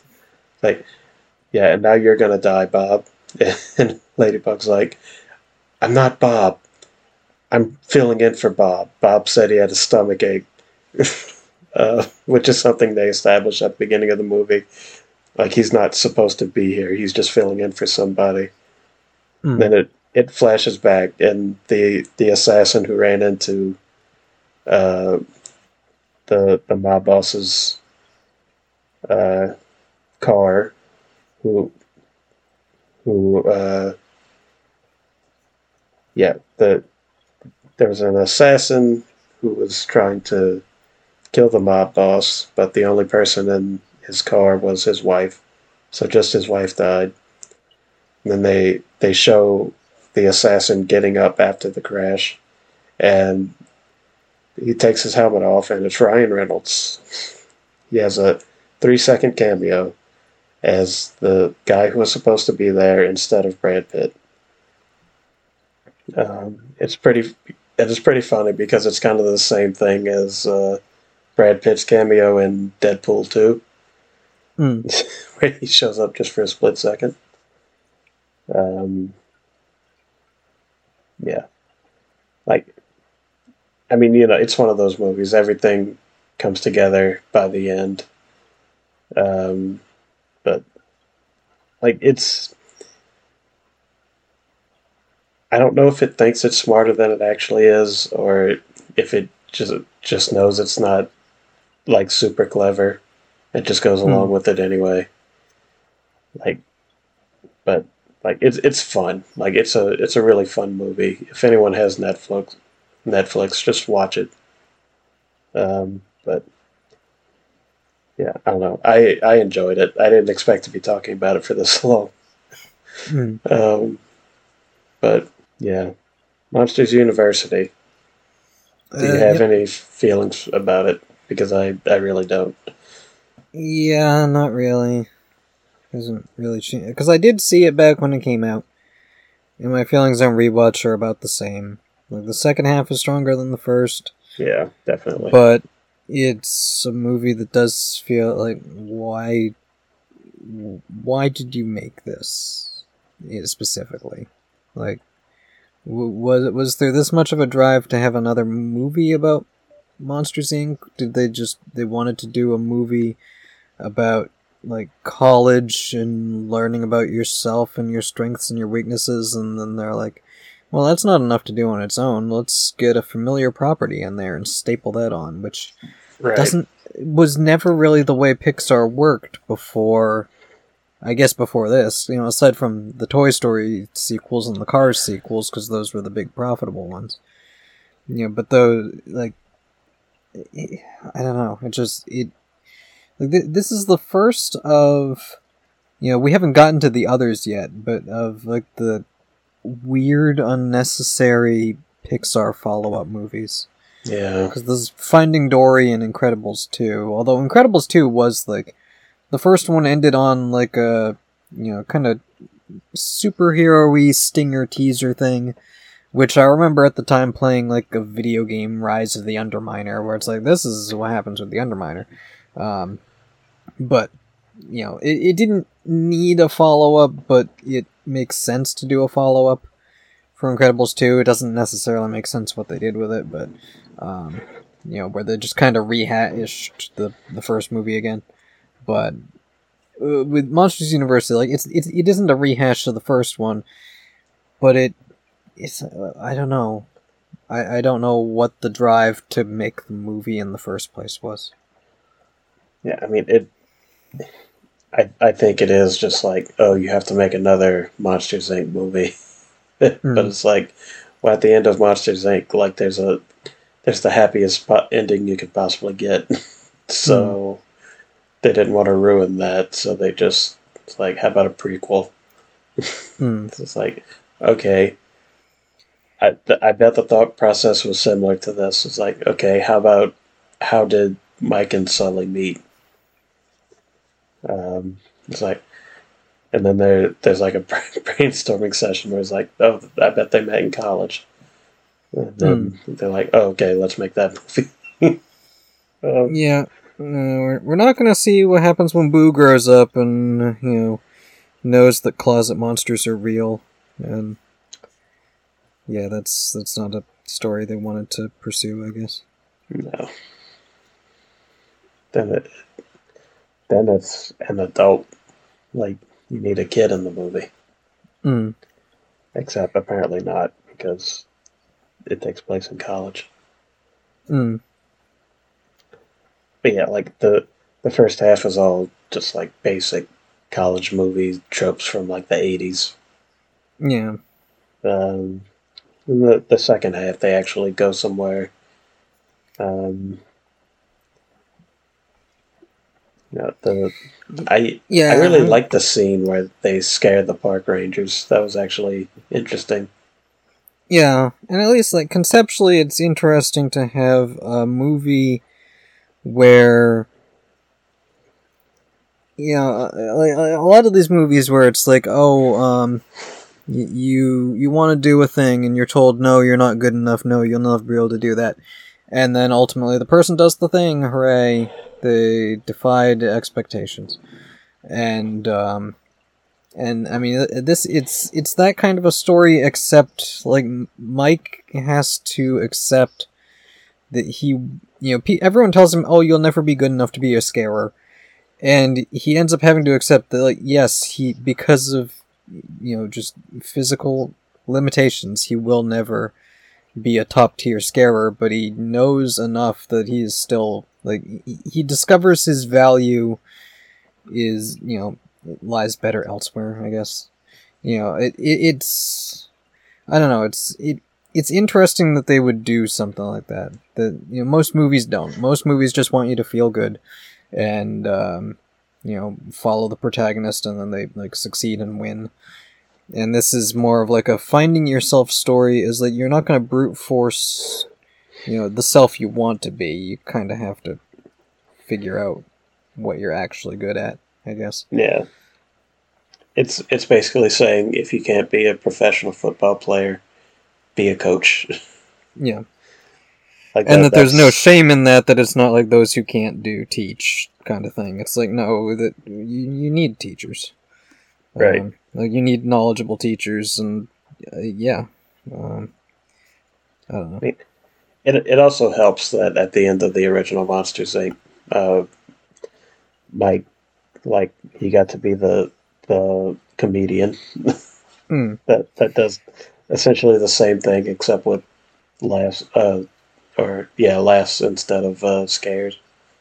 Yeah, and it's also nice that like Mike and Sully break all the rules and do all kinds like dangerous shit, and then they get kicked out of school, and the way they get their jobs is they just a montage of like, we became we worked in the mailroom and we became janitors, and we worked our way up through the ranks in the company because while these things that we did in college were formative and important, breaking all the rules was not the solution that got us the dream jobs. Right. It's a weirdly realistic consequences in the movie. I mean, they didn't go to jail, which they probably should have. But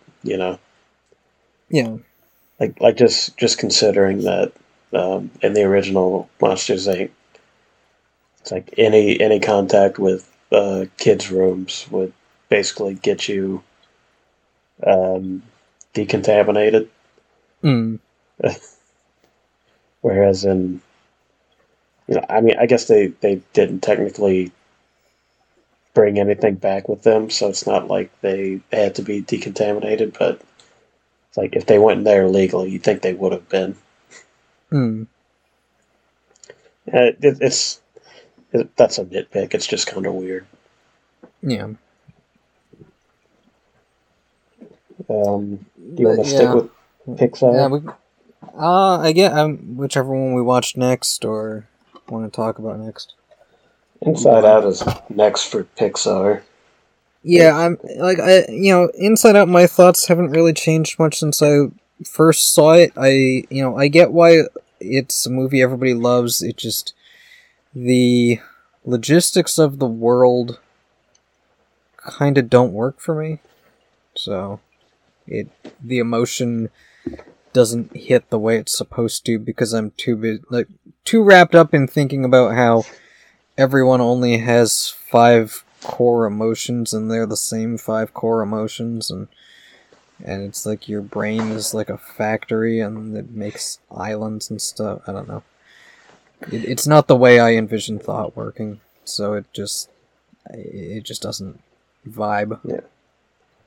I mean, I see it less like, okay, the girl whose head they're inside of Riley. Like, I see it less like, oh, Riley did this thing because Joy, like the personification of her happiness, like ran across this cable and took the brain card, like, to their central cortex, and did all that stuff, and more like, okay, Riley, this is what Riley is going through, and this is the personification of what's going on in her head. Like, it's a representation, not like the driving force behind it, right? Yeah, I mean, I think like Sherazade mentioned that there was like a short someone made just compiling the scenes, just like the scenes of Riley's life, and I'd be interested in seeing that version of it because I don't know, it feels like it would work better without any of the emotion stuff. Yeah, that would just be like a really sad short film. Yeah, just like, you moved away from the town you lived in, and you're sad, and you miss your friends, you miss, like, the whole climate's different. Like, they went from somewhere that had snow and ice to San Francisco. Yeah, so I looked it up. There's 2 videos that is Inside Out with, like, just Riley without emotions. So, like, I don't know if that's the same one they were talking about, but it exists. So yeah, like it still got me, not as much as when I watched it.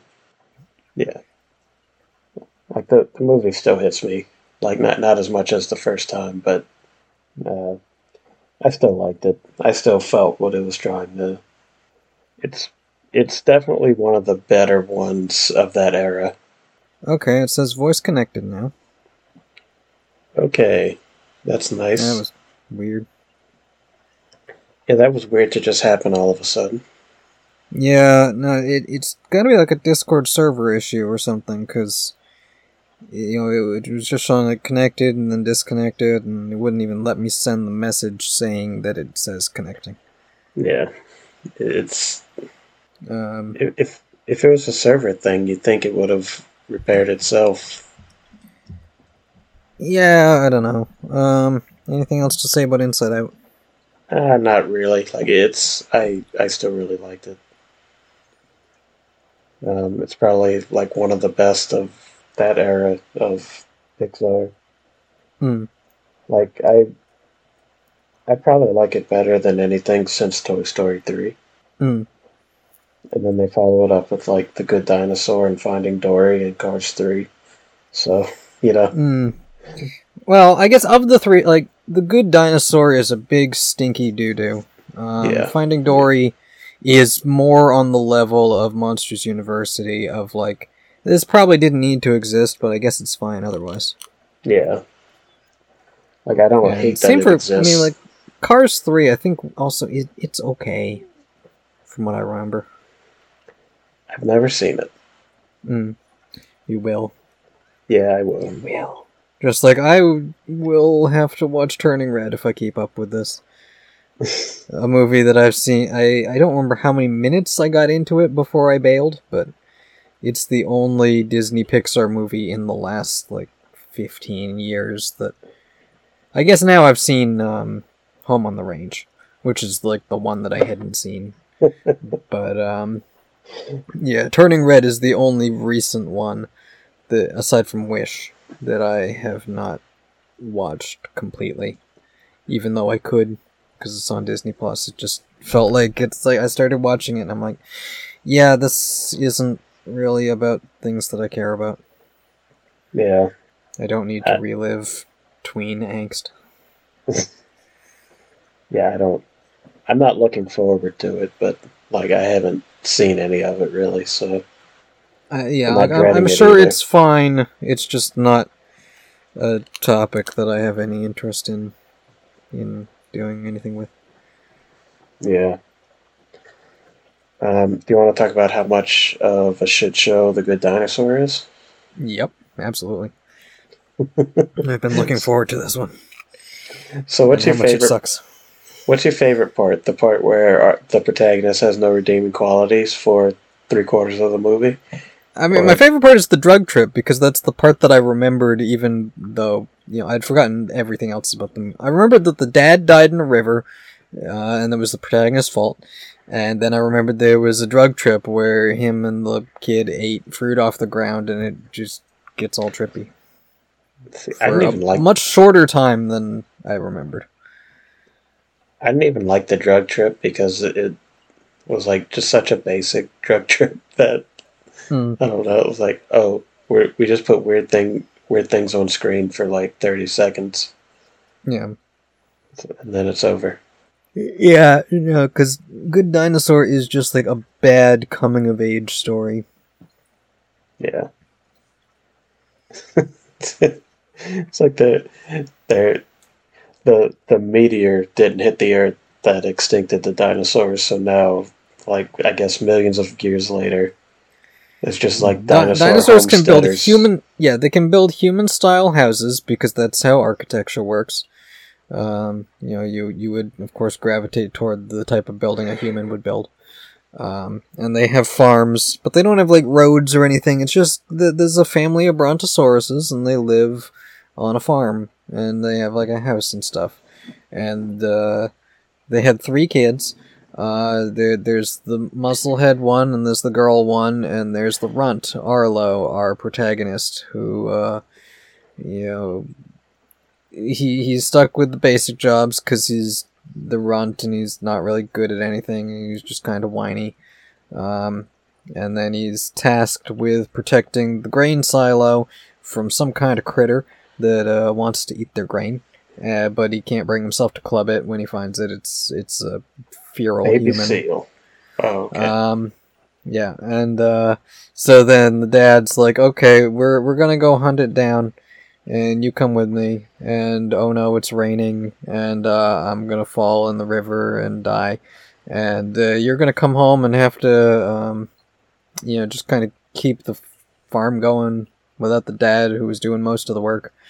And the family's all exhausted, and Arlo's still useless. And then he sees the critter, and he chases it, and he falls in the river. And him and the critter get washed off somewhere and have to travel across the country on all kinds of misadventures, where he maybe kinda barely grows as a person. And then he gets home, and his family's like, yeah, hooray, you're home. We accept you now, and you can put your footprint on the grain silo, even though we've seen none of your emotional journey. As far as we knew, you killed our dad and ran away. But, Yeah. we accept you now. Yeah, like, picture this from the family's perspective. Like, the dad's trying to teach the kid, like, responsibility or how to do something. And then the dad dies, and then, like, a day later, the kid just disappears for, like, several weeks. Yeah. Then he comes back, and he's like, hey, I've accomplished something. It's like, oh, fuck you. Yeah, he accomplished something. It wasn't helping the farm. It could even have been just, I don't know, he discovers something along the way that will make farming much easier for them. Right. And he brings that home, and then he's contributed something to the farm that they have as a family. Like, what should have happened is, like, the T-Rex herders, it's like they bring the herd to the homestead, and it's like, oh, look, we won't die this winter. because we have. I mean, I Yeah, guess they wouldn't eat meat, but like they have stuff to trade for food. Like just something. Yeah, like some of the friends he met along the way, he brings with them, and those friends contribute stuff that helps to even like he brings the T-Rex hamsters there, and they help fix up the farm and get it all up and running again. Yeah, like even if he is useless on his own, like at least he can make connections with other people who he can leverage to assist. Or shit, just have like the human family help in some way, like. yeah, I mean, yeah, because the whole point of like he didn't kill the thing he was told to kill, and it was a human child who he discovers has parents. That that probably would have worked even better emotionally to give value to his choice not to kill. Right, because like don't get it twisted. In the like when he decides not to kill the human child at the beginning of the movie, which is the decision that eventually kills his dad. Yeah. He didn't do it out of any like moral obligation. He did it because he was scared. Yeah. Yeah. He saw this giant cockroach and got spooked and couldn't hit it with the club. Yeah. So he let it go so he wouldn't have to face his fears. Like that. Yeah. He doesn't really do much anything good until he meets the T-Rex herders. And he like helps fight off their cattle rustlers. Yeah. So somehow those raptors took down the T-Rexes like very easily. they needed this like little runt's help. But anyway. Yeah, but Good Dinosaur sucks. Like it's one of the worst movies that I've seen this past year. Like it's either that or Home on the Range. Like I don't know which one's worse. I don't know. I guess Home on the Range, they had that one song that I liked. So I think it might be Good Dinosaur. Yeah. No, it's bad. Yeah. It's weirdly enough, it's kind of like the other dinosaur movie where it's just like a pretty bad coming of age tale. Yeah, it's like Disney just can't make animated dinosaur movies work. For whatever reason. I mean, Don Bluth could barely do it. He maybe did it one time and then they tried it 15 more times? Yeah. Well, I mean, somebody else tried it 15 more times. Yeah. But yeah, you have any more shit to throw at this movie? No, I think we covered it. Okay. So, what are your thoughts on Big Hero 6? Because I don't really care for it. It was a fine, less good Teen Titans movie. That was my revelation this time watching it, was how much all of the side characters are basically the Teen Titans from the 2003 cartoon. Yeah, you're not wrong. It's playing in the same trope space, but they don't go quite as hard on it, especially because for half the movie they're just the other tech nerds who eventually decide to do this superhero thing. Yeah, they don't really do anything until the last 10 minutes of the movie.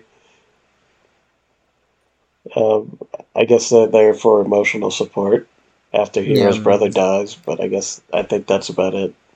Yeah, they're his brother's friends who, they were just being supportive, and then Hero's like, hey, let's all be superheroes, and then the one stoner guy turns out is actually super rich and can fund this whole thing. Yep, he can be their Bruce Wayne. Yeah. Their stupid Bruce Wayne.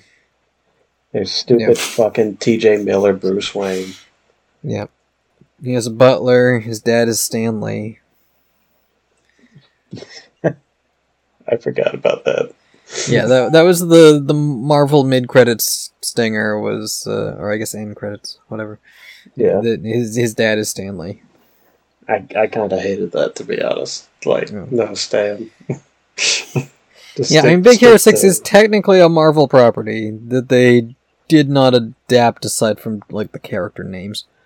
Yeah, there's like 3 characters that they actually adapted, and the rest is just made up Disney bullshit. Yeah. Let's see, what's my favorite part of this movie? I guess Baymax is kind of funny. Some of the animation is pretty good. It has a Fall Out Boy song that's kind of neat. Yeah. Um, Yeah, they could be immortals. But not for long. Go-Go got a booty, so that's nice. That's about it. Like, everything else is just kind of like basic, like very basic hero tropes. Yeah. It's kind of a shitty, boring villain. Like it. I don't know. Like, Yeah. I wouldn't be mad if somebody liked this, but I just don't. I guess it is the kind of thing that, like, if I had been the right age when I saw it, it might have stuck more. Cause, in the way that, like, like when Disney does, like, a non-musical action thing, it usually does, like, it doesn't feel like, what you expect from a Disney animated movie. Which, for, like, Atlantis and Treasure Planet, I was the right age when I saw those, so they stuck. Where for a lot of people they didn't, probably because they weren't the right age. So I think, maybe there's a world where if I was, like, 13 when Big Hero 6 came out, then maybe I'd watch and think it's the coolest thing ever and remember it fondly. But I wasn't. I was 24, and I'm like, whatever. It's just kind of a nothing movie. Yeah, I mean that's fair. Like, I mean, like I said, like I wouldn't be surprised or upset if anybody liked it. Like, I've seen so much superhero shit over the past 20 years that this is just kind of an okay one of those. Yeah. But it also has like a funny talking robot. So Yeah. that makes it better. Yeah. Baymax is, it's a cute design, and definitely like a contrast to like all the superhero tropey stuff, and then you have emotional support robot. Right. It's like it's. I think what really gets me is that, like, it's so obvious where it's going from, like, the first minute Baymax is on screen, where, like, there's a like, oh, here there's a memory card with all of, like, everything that makes Baymax who he is, and the card has Hero's brother's name on it. So it's like, oh, I know exactly where this is going now. Like, the setup is so fucking obvious. Yeah. Like, the brother's gonna die. Hero's gonna try to avenge him. He's gonna try to turn Baymax into a weapon. He's gonna have to take, like, his brother's card out of Baymax to make it happen. And eventually he'll realize that it's not worth it. And he'll try to beat the villain some other way. Yeah. Like, it's obvious from, like, those 2 things. And, like, to your point, maybe if you're a kid and you haven't seen a million stories, you won't, like, that won't take you out of it. But for me, it was just like, it was very obvious and tropey, and that there wasn't much in between everything to make up for it, including the stupid dumb villain. Yeah, I mean, because the villain it's I don't know, it feels like they didn't really set it up that well. Yeah. I think it's a twist, and it's supposed to be unexpected, but it just kind of feels like, oh, there was information we didn't have for why this guy is the bad guy, and then when you reveal it, it's like, oh, okay, that's why he's the bad guy. Yeah. But it's like, what makes it worse, too, is that this is the era of Disney twist villains. And every new time I see it, it just gets more annoying. You know? Yeah. Because I think it starts with Frozen, or it might start before that, but... Yeah, no, I think, Hans in Frozen was, like, probably the one that they thought, oh, it worked here, let's keep doing it. It actually starts with Wreck-It Ralph. Okay, I mean, I don't know. Yeah, I guess King Candy is, like, a twist. Like, King Candy being Turbo is more of a twist than him being a villain, because... Yeah. It's like, the person in power is actually a villain. Oh, wow. But yeah, Person in Power turns out not only is he a villain, he is an escaped maniac who destroyed his own game. Right. Wreck-It Ralph has a decent enough surprise villain. Frozen is, it's okay. Big Hero 6 is where I'm tired of it. Zootopia, I'm like, you know what, fuck off. Yeah. Moana is the villain is actually the goddess from the start, which is, not bad. Like that's not, I don't have a problem with that. And after that, I haven't seen any of those movies. So yeah, we'll see. I don't remember Finding Dory even had a villain. Although I guess that's Pixar. What's the next Disney? I guess we still have to cover a couple other Disney. It's Ralph Breaks the Internet, and then Frozen 2. Okay, yeah, no, I think Ralph Breaks the Internet, it doesn't have a twist villain. I think Ralph Breaks the Internet might be the... It would be funny if Ralph is the one that's starting all these trends. Ralph started the trend of twist villains, and then Ralph Breaks the Internet starts the trend of... There isn't actually a villain, it's your, internal emotional problems that are, the real thing that need to be dealt with. You'll see when we get to it. It's in a way, Ralph is the villain, but it's, his own emotional insecurity that's the villain. Yeah. Which, again, is not a bad idea for a story in a vacuum. But, when you do the same thing 5 times in a row, you know what? It gets old. Yeah. Unless you do it well. Yeah, Ralph, it's him dealing with his own problems, where it ends up in the Disney movies after that, it becomes more family expectations and dynamics and stuff for the villain, like Encanto, where it's the grandmother is an antagonist, but it's coming from her own life experiences, and so she's not actually evil. Yeah. Yeah, I don't... there's nothing wrong with, introspection as a point of conflict. It's just... Don't be fucking smug about it. You know? Yeah.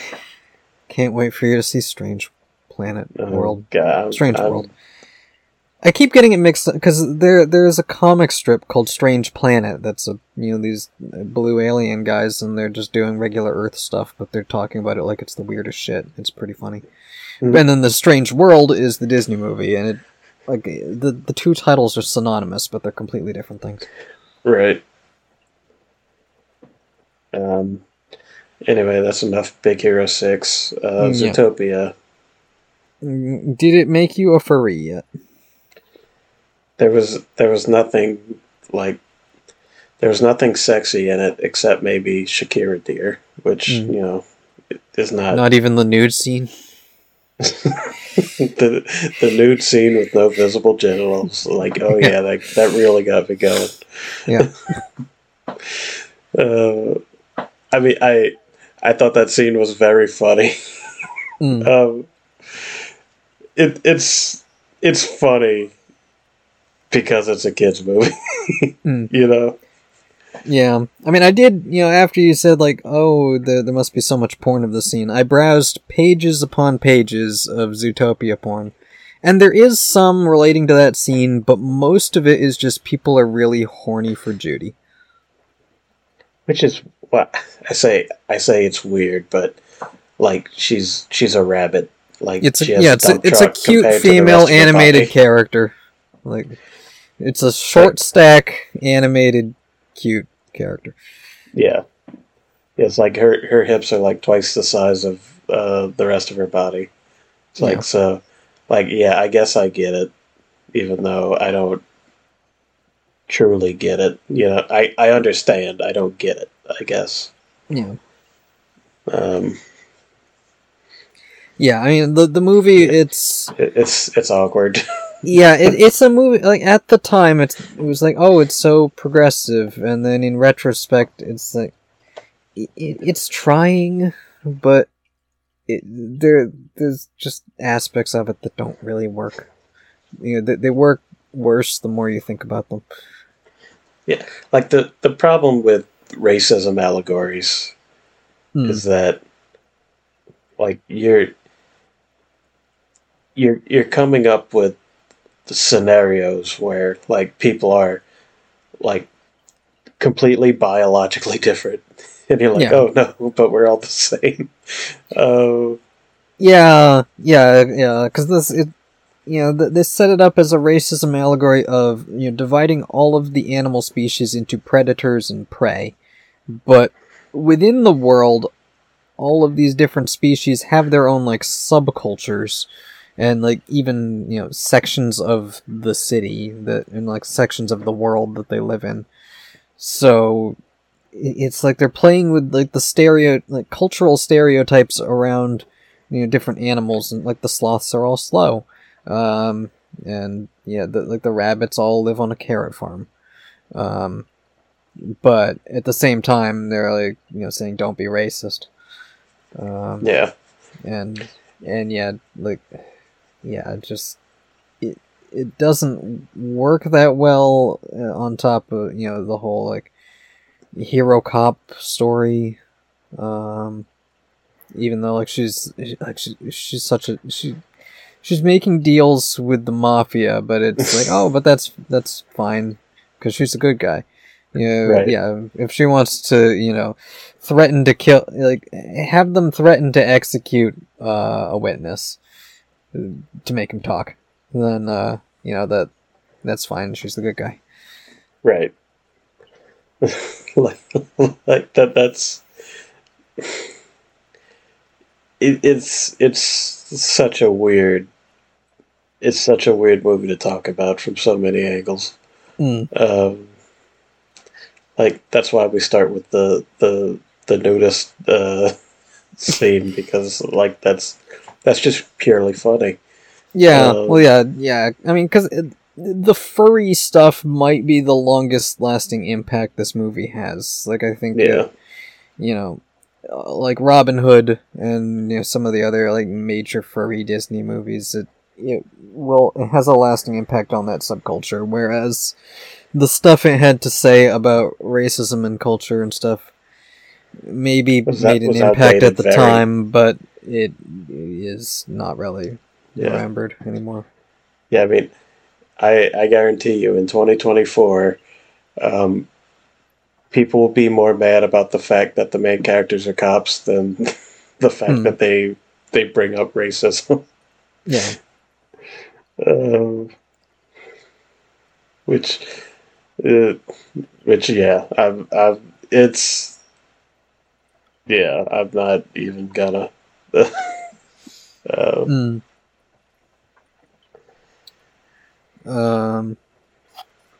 Let's see. Is Moana the only other one that we've seen? Yeah, Moana's the last one, which I really liked. Yeah. It's Renaissance light again, kind of like Frozen. Yeah. And Tangled. Yeah, I mean, yeah, it does do, what, like, one of the cool things about the Renaissance movies was the way they like, bounced around different, like, mythologies and cultures and stuff. And this one is doing Polynesian mythology. Right. I I wasn't really into it during the first half. But maybe that's just because I've seen this all so many times in the past few months. Yeah, it's another princess movie, but but I want to explore the world, but I can't because my overprotective parents won't let me. Right. But then the troubles come to home, and now I must set out on my own to go find the solution. Right. But yeah, like once she actually leaves the island and finds Maui, it gets a lot. Not even after that, though. Honestly, like I wasn't like Maui is fun, but he doesn't really make the movie. I don't think it's not really until they go to the giant crab. Yeah. And the giant crab sings a song, and I really liked it, and it got me into the rest of the movie. I think. Yeah. Yeah. Before then, it was just pretty basic. Like, okay, she needs to leave, and now she needs to find Maui, so he can beat up the lava monster and return the heart to the goddess island. Yeah. So the darkness will go away. And then But she then they're finds attacked by him. the Heartless. They are just heartless. When did Kingdom Hearts 3 come out? 2019-ish, I think, and Moana was 2016.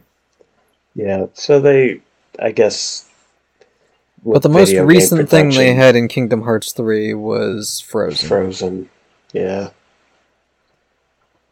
I guess Frozen and Toy Story 3 came out about the same year, huh? Yeah, Toy Story 3 was 2010, and Frozen was 2013. So yeah, that was... I mean, they didn't really do Toy Story 3 anyway, they did...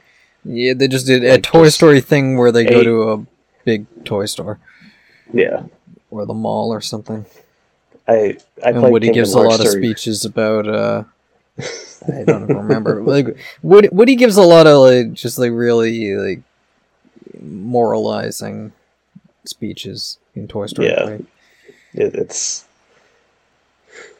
I don't like Kingdom Hearts 3. We've been over this. I do like Moana. Oh yeah. So yeah, she finds Maui. That Maui's like, I need to get my magic fish hook back. So they go to like basically the underworld, and they try to fight the giant crab who has his fish hook, so he can regain the powers of his godhood or demigodhood. Yeah. And then the crab sings a fun song about how shiny he is, like while he's beating the shit out of Maui and Moana. And it's just really fun and delightful. And it's the guy from Flight of the Conchords, whose name I will never commit to memory, apparently. And yeah. I mean, after that, there's like actual emotional moments. But like, fuck it, there's a giant crab, right? Yeah. And the grandma who dies and gets turned into a stingray comes back, and she helps Moana, like, learn self-affirmation. And then they get past the lava monster, and Moana's like, oh, the heart is the goddess, and the goddess is the lava monster, so I have to return the heart to the lava monster. And then it turns back into the goddess. And Maui learns humility, and Moana learns that she can do things and not just be safe at home all the time. That's nice. Yeah. I realize I'm reducing everything to like the bare essentials, but we've been recording for almost 2.5 hours, and I'm very tired. Yeah, we were tired to begin with, and we're still recording. Yeah. So yeah, Moana good. it's probably my favorite of this. Well, let's see. I really like Wreck-It Ralph. Yeah, I mean, because rewatching these has made me realize how much, that there was like another peak and then another ebb that we're going to be getting into. Although I think it's not quite as sharp as like the drop off in the mid 2000s. I think the late 2010s is like most, aside from Good Dinosaur, most of the other, like pretty much all the other movies are like that was at least fine. But there are, less, I don't know, like a lot of the ones we've seen recently, like from like Tangled up through Moana. There's like, there's been some duds, but there's been like some really standout ones. Right. And then I think the next, like, at least 5 years worth of movie, actually probably more, worth of movies coming up. It'll be more of the like, well, that was okay kind of movies. Yeah. And not a lot of real, like, I know people really like Coco, and we'll see how I feel about it when I watch it this time. But I'm interested in Coco. There's not a lot of like real standout ones in the next like 8 years worth of movies that they've put out. Yeah. I guess Encanto also has a lot of fans, and that's mostly because the music's really good, I think. Right. Yeah, I mean, the music got more buzz than the actual movie did. Yeah. Yeah, like, looking through the Disney list, like, Encanto's the only one that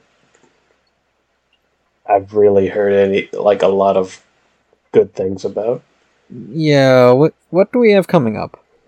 Because we are getting finally near the present day. Ralph 2, Frozen 2, Raya, Encanto, Strange World, Wish. And after that, we're done because that's the end of 2023.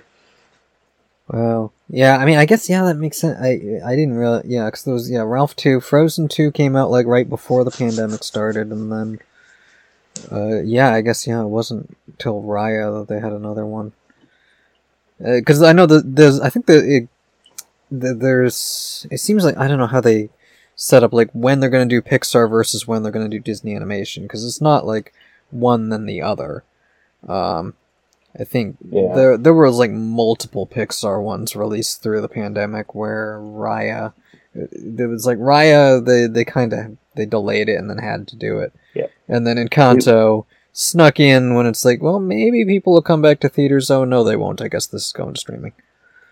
We've got twice as many Pixar movies left as Disney movies. Yeah. That sounds about right. But with the Pixar ones, aside from Coco, I don't remember a lot of them really standing out. Like, I guess I like Onward. I mean, Onward, I think maybe would have done better if it hadn't come out like right when the pandemic hit. But I think Onward works. Like Pixar, there's Dory, Cars 3, Coco, Incredibles 2, Toy Story 4, Onward, Soul, Luca, Turning Red, Lightyear, Elemental. Oh shit, I forgot Lightyear was in there. Oh no, we have to watch Lightyear again. Yeah. I was gonna say earlier, I kind of didn't want to say it because it was really negative, but I was like, the one I'm really dreading is Lightyear. It's just so boring. But I guess we can make fun of it. Is that the same team that did Good Dinosaur? Maybe. I don't know. That might explain. I don't know, because with Lightyear, it's just the bizarre creative decision to be like, hey, we're gonna do a Buzz Lightyear movie. Let's make it in the style of a 90s sci-fi movie because that's, when Buzz Lightyear the toy first came out. But let's not make it the kind of fun 90s sci-fi movie that a kid would actually want to watch. Like a Batman Forever kind of 90s sci-fi fantasy movie. Let's make it like the 90s, like Contact. Like a 90s sci-fi movie, or I think they said like the Michael Bay kind of like Armageddon was what they were trying to do, but it's too serious. Like, it's not the kind of 90s sci-fi movie that would sell toys. And it's such a weird decision. Armageddon is funny because it's serious, but it's also very fucking dumb. Yeah. I mean, I haven't seen Armageddon, and it's possible that that's a fitting match, because it's like, Lightyear is very serious, but also it turns out the villain is Buzz Lightyear from the future, and he's got an army of robots. Buzz Lightyear is going on his, like, final climactic suicide mission, and fucking Aerosmith comes on over the radio. Yeah. I don't want to close my eyes. No, if they had that, then the movie might have actually worked better. Look, if Lightyear had that, I would stand up, clap, give a standing ovation. Yeah, like if it could do like the intro to Saints Row 4, and he's just riding a missile that's like gonna destroy the base, and he has to like climb up the missile and rip all the components out, while all of his friends at the base are saying like, yeah, "Thank you, we believe in you. We're going to miss you when you die in this big explosion." I fucking love that intro. I said it before, how I went to a wedding. Yeah, that's why that song is hilarious too. The bride walked out to that song and I was almost dying.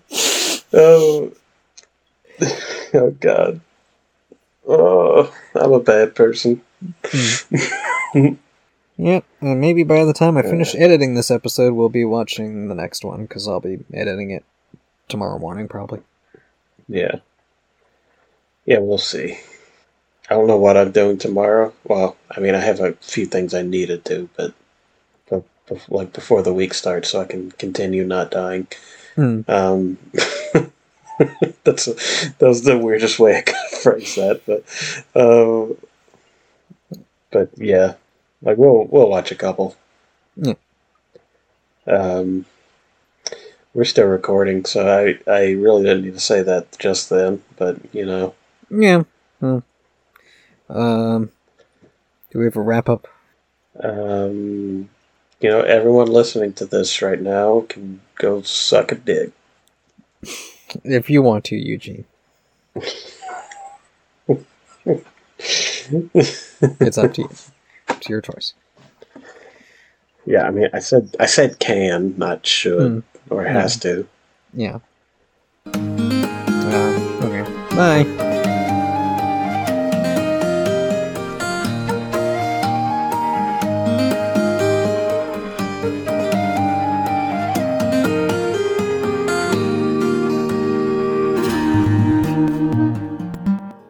That's the worst way to end a podcast.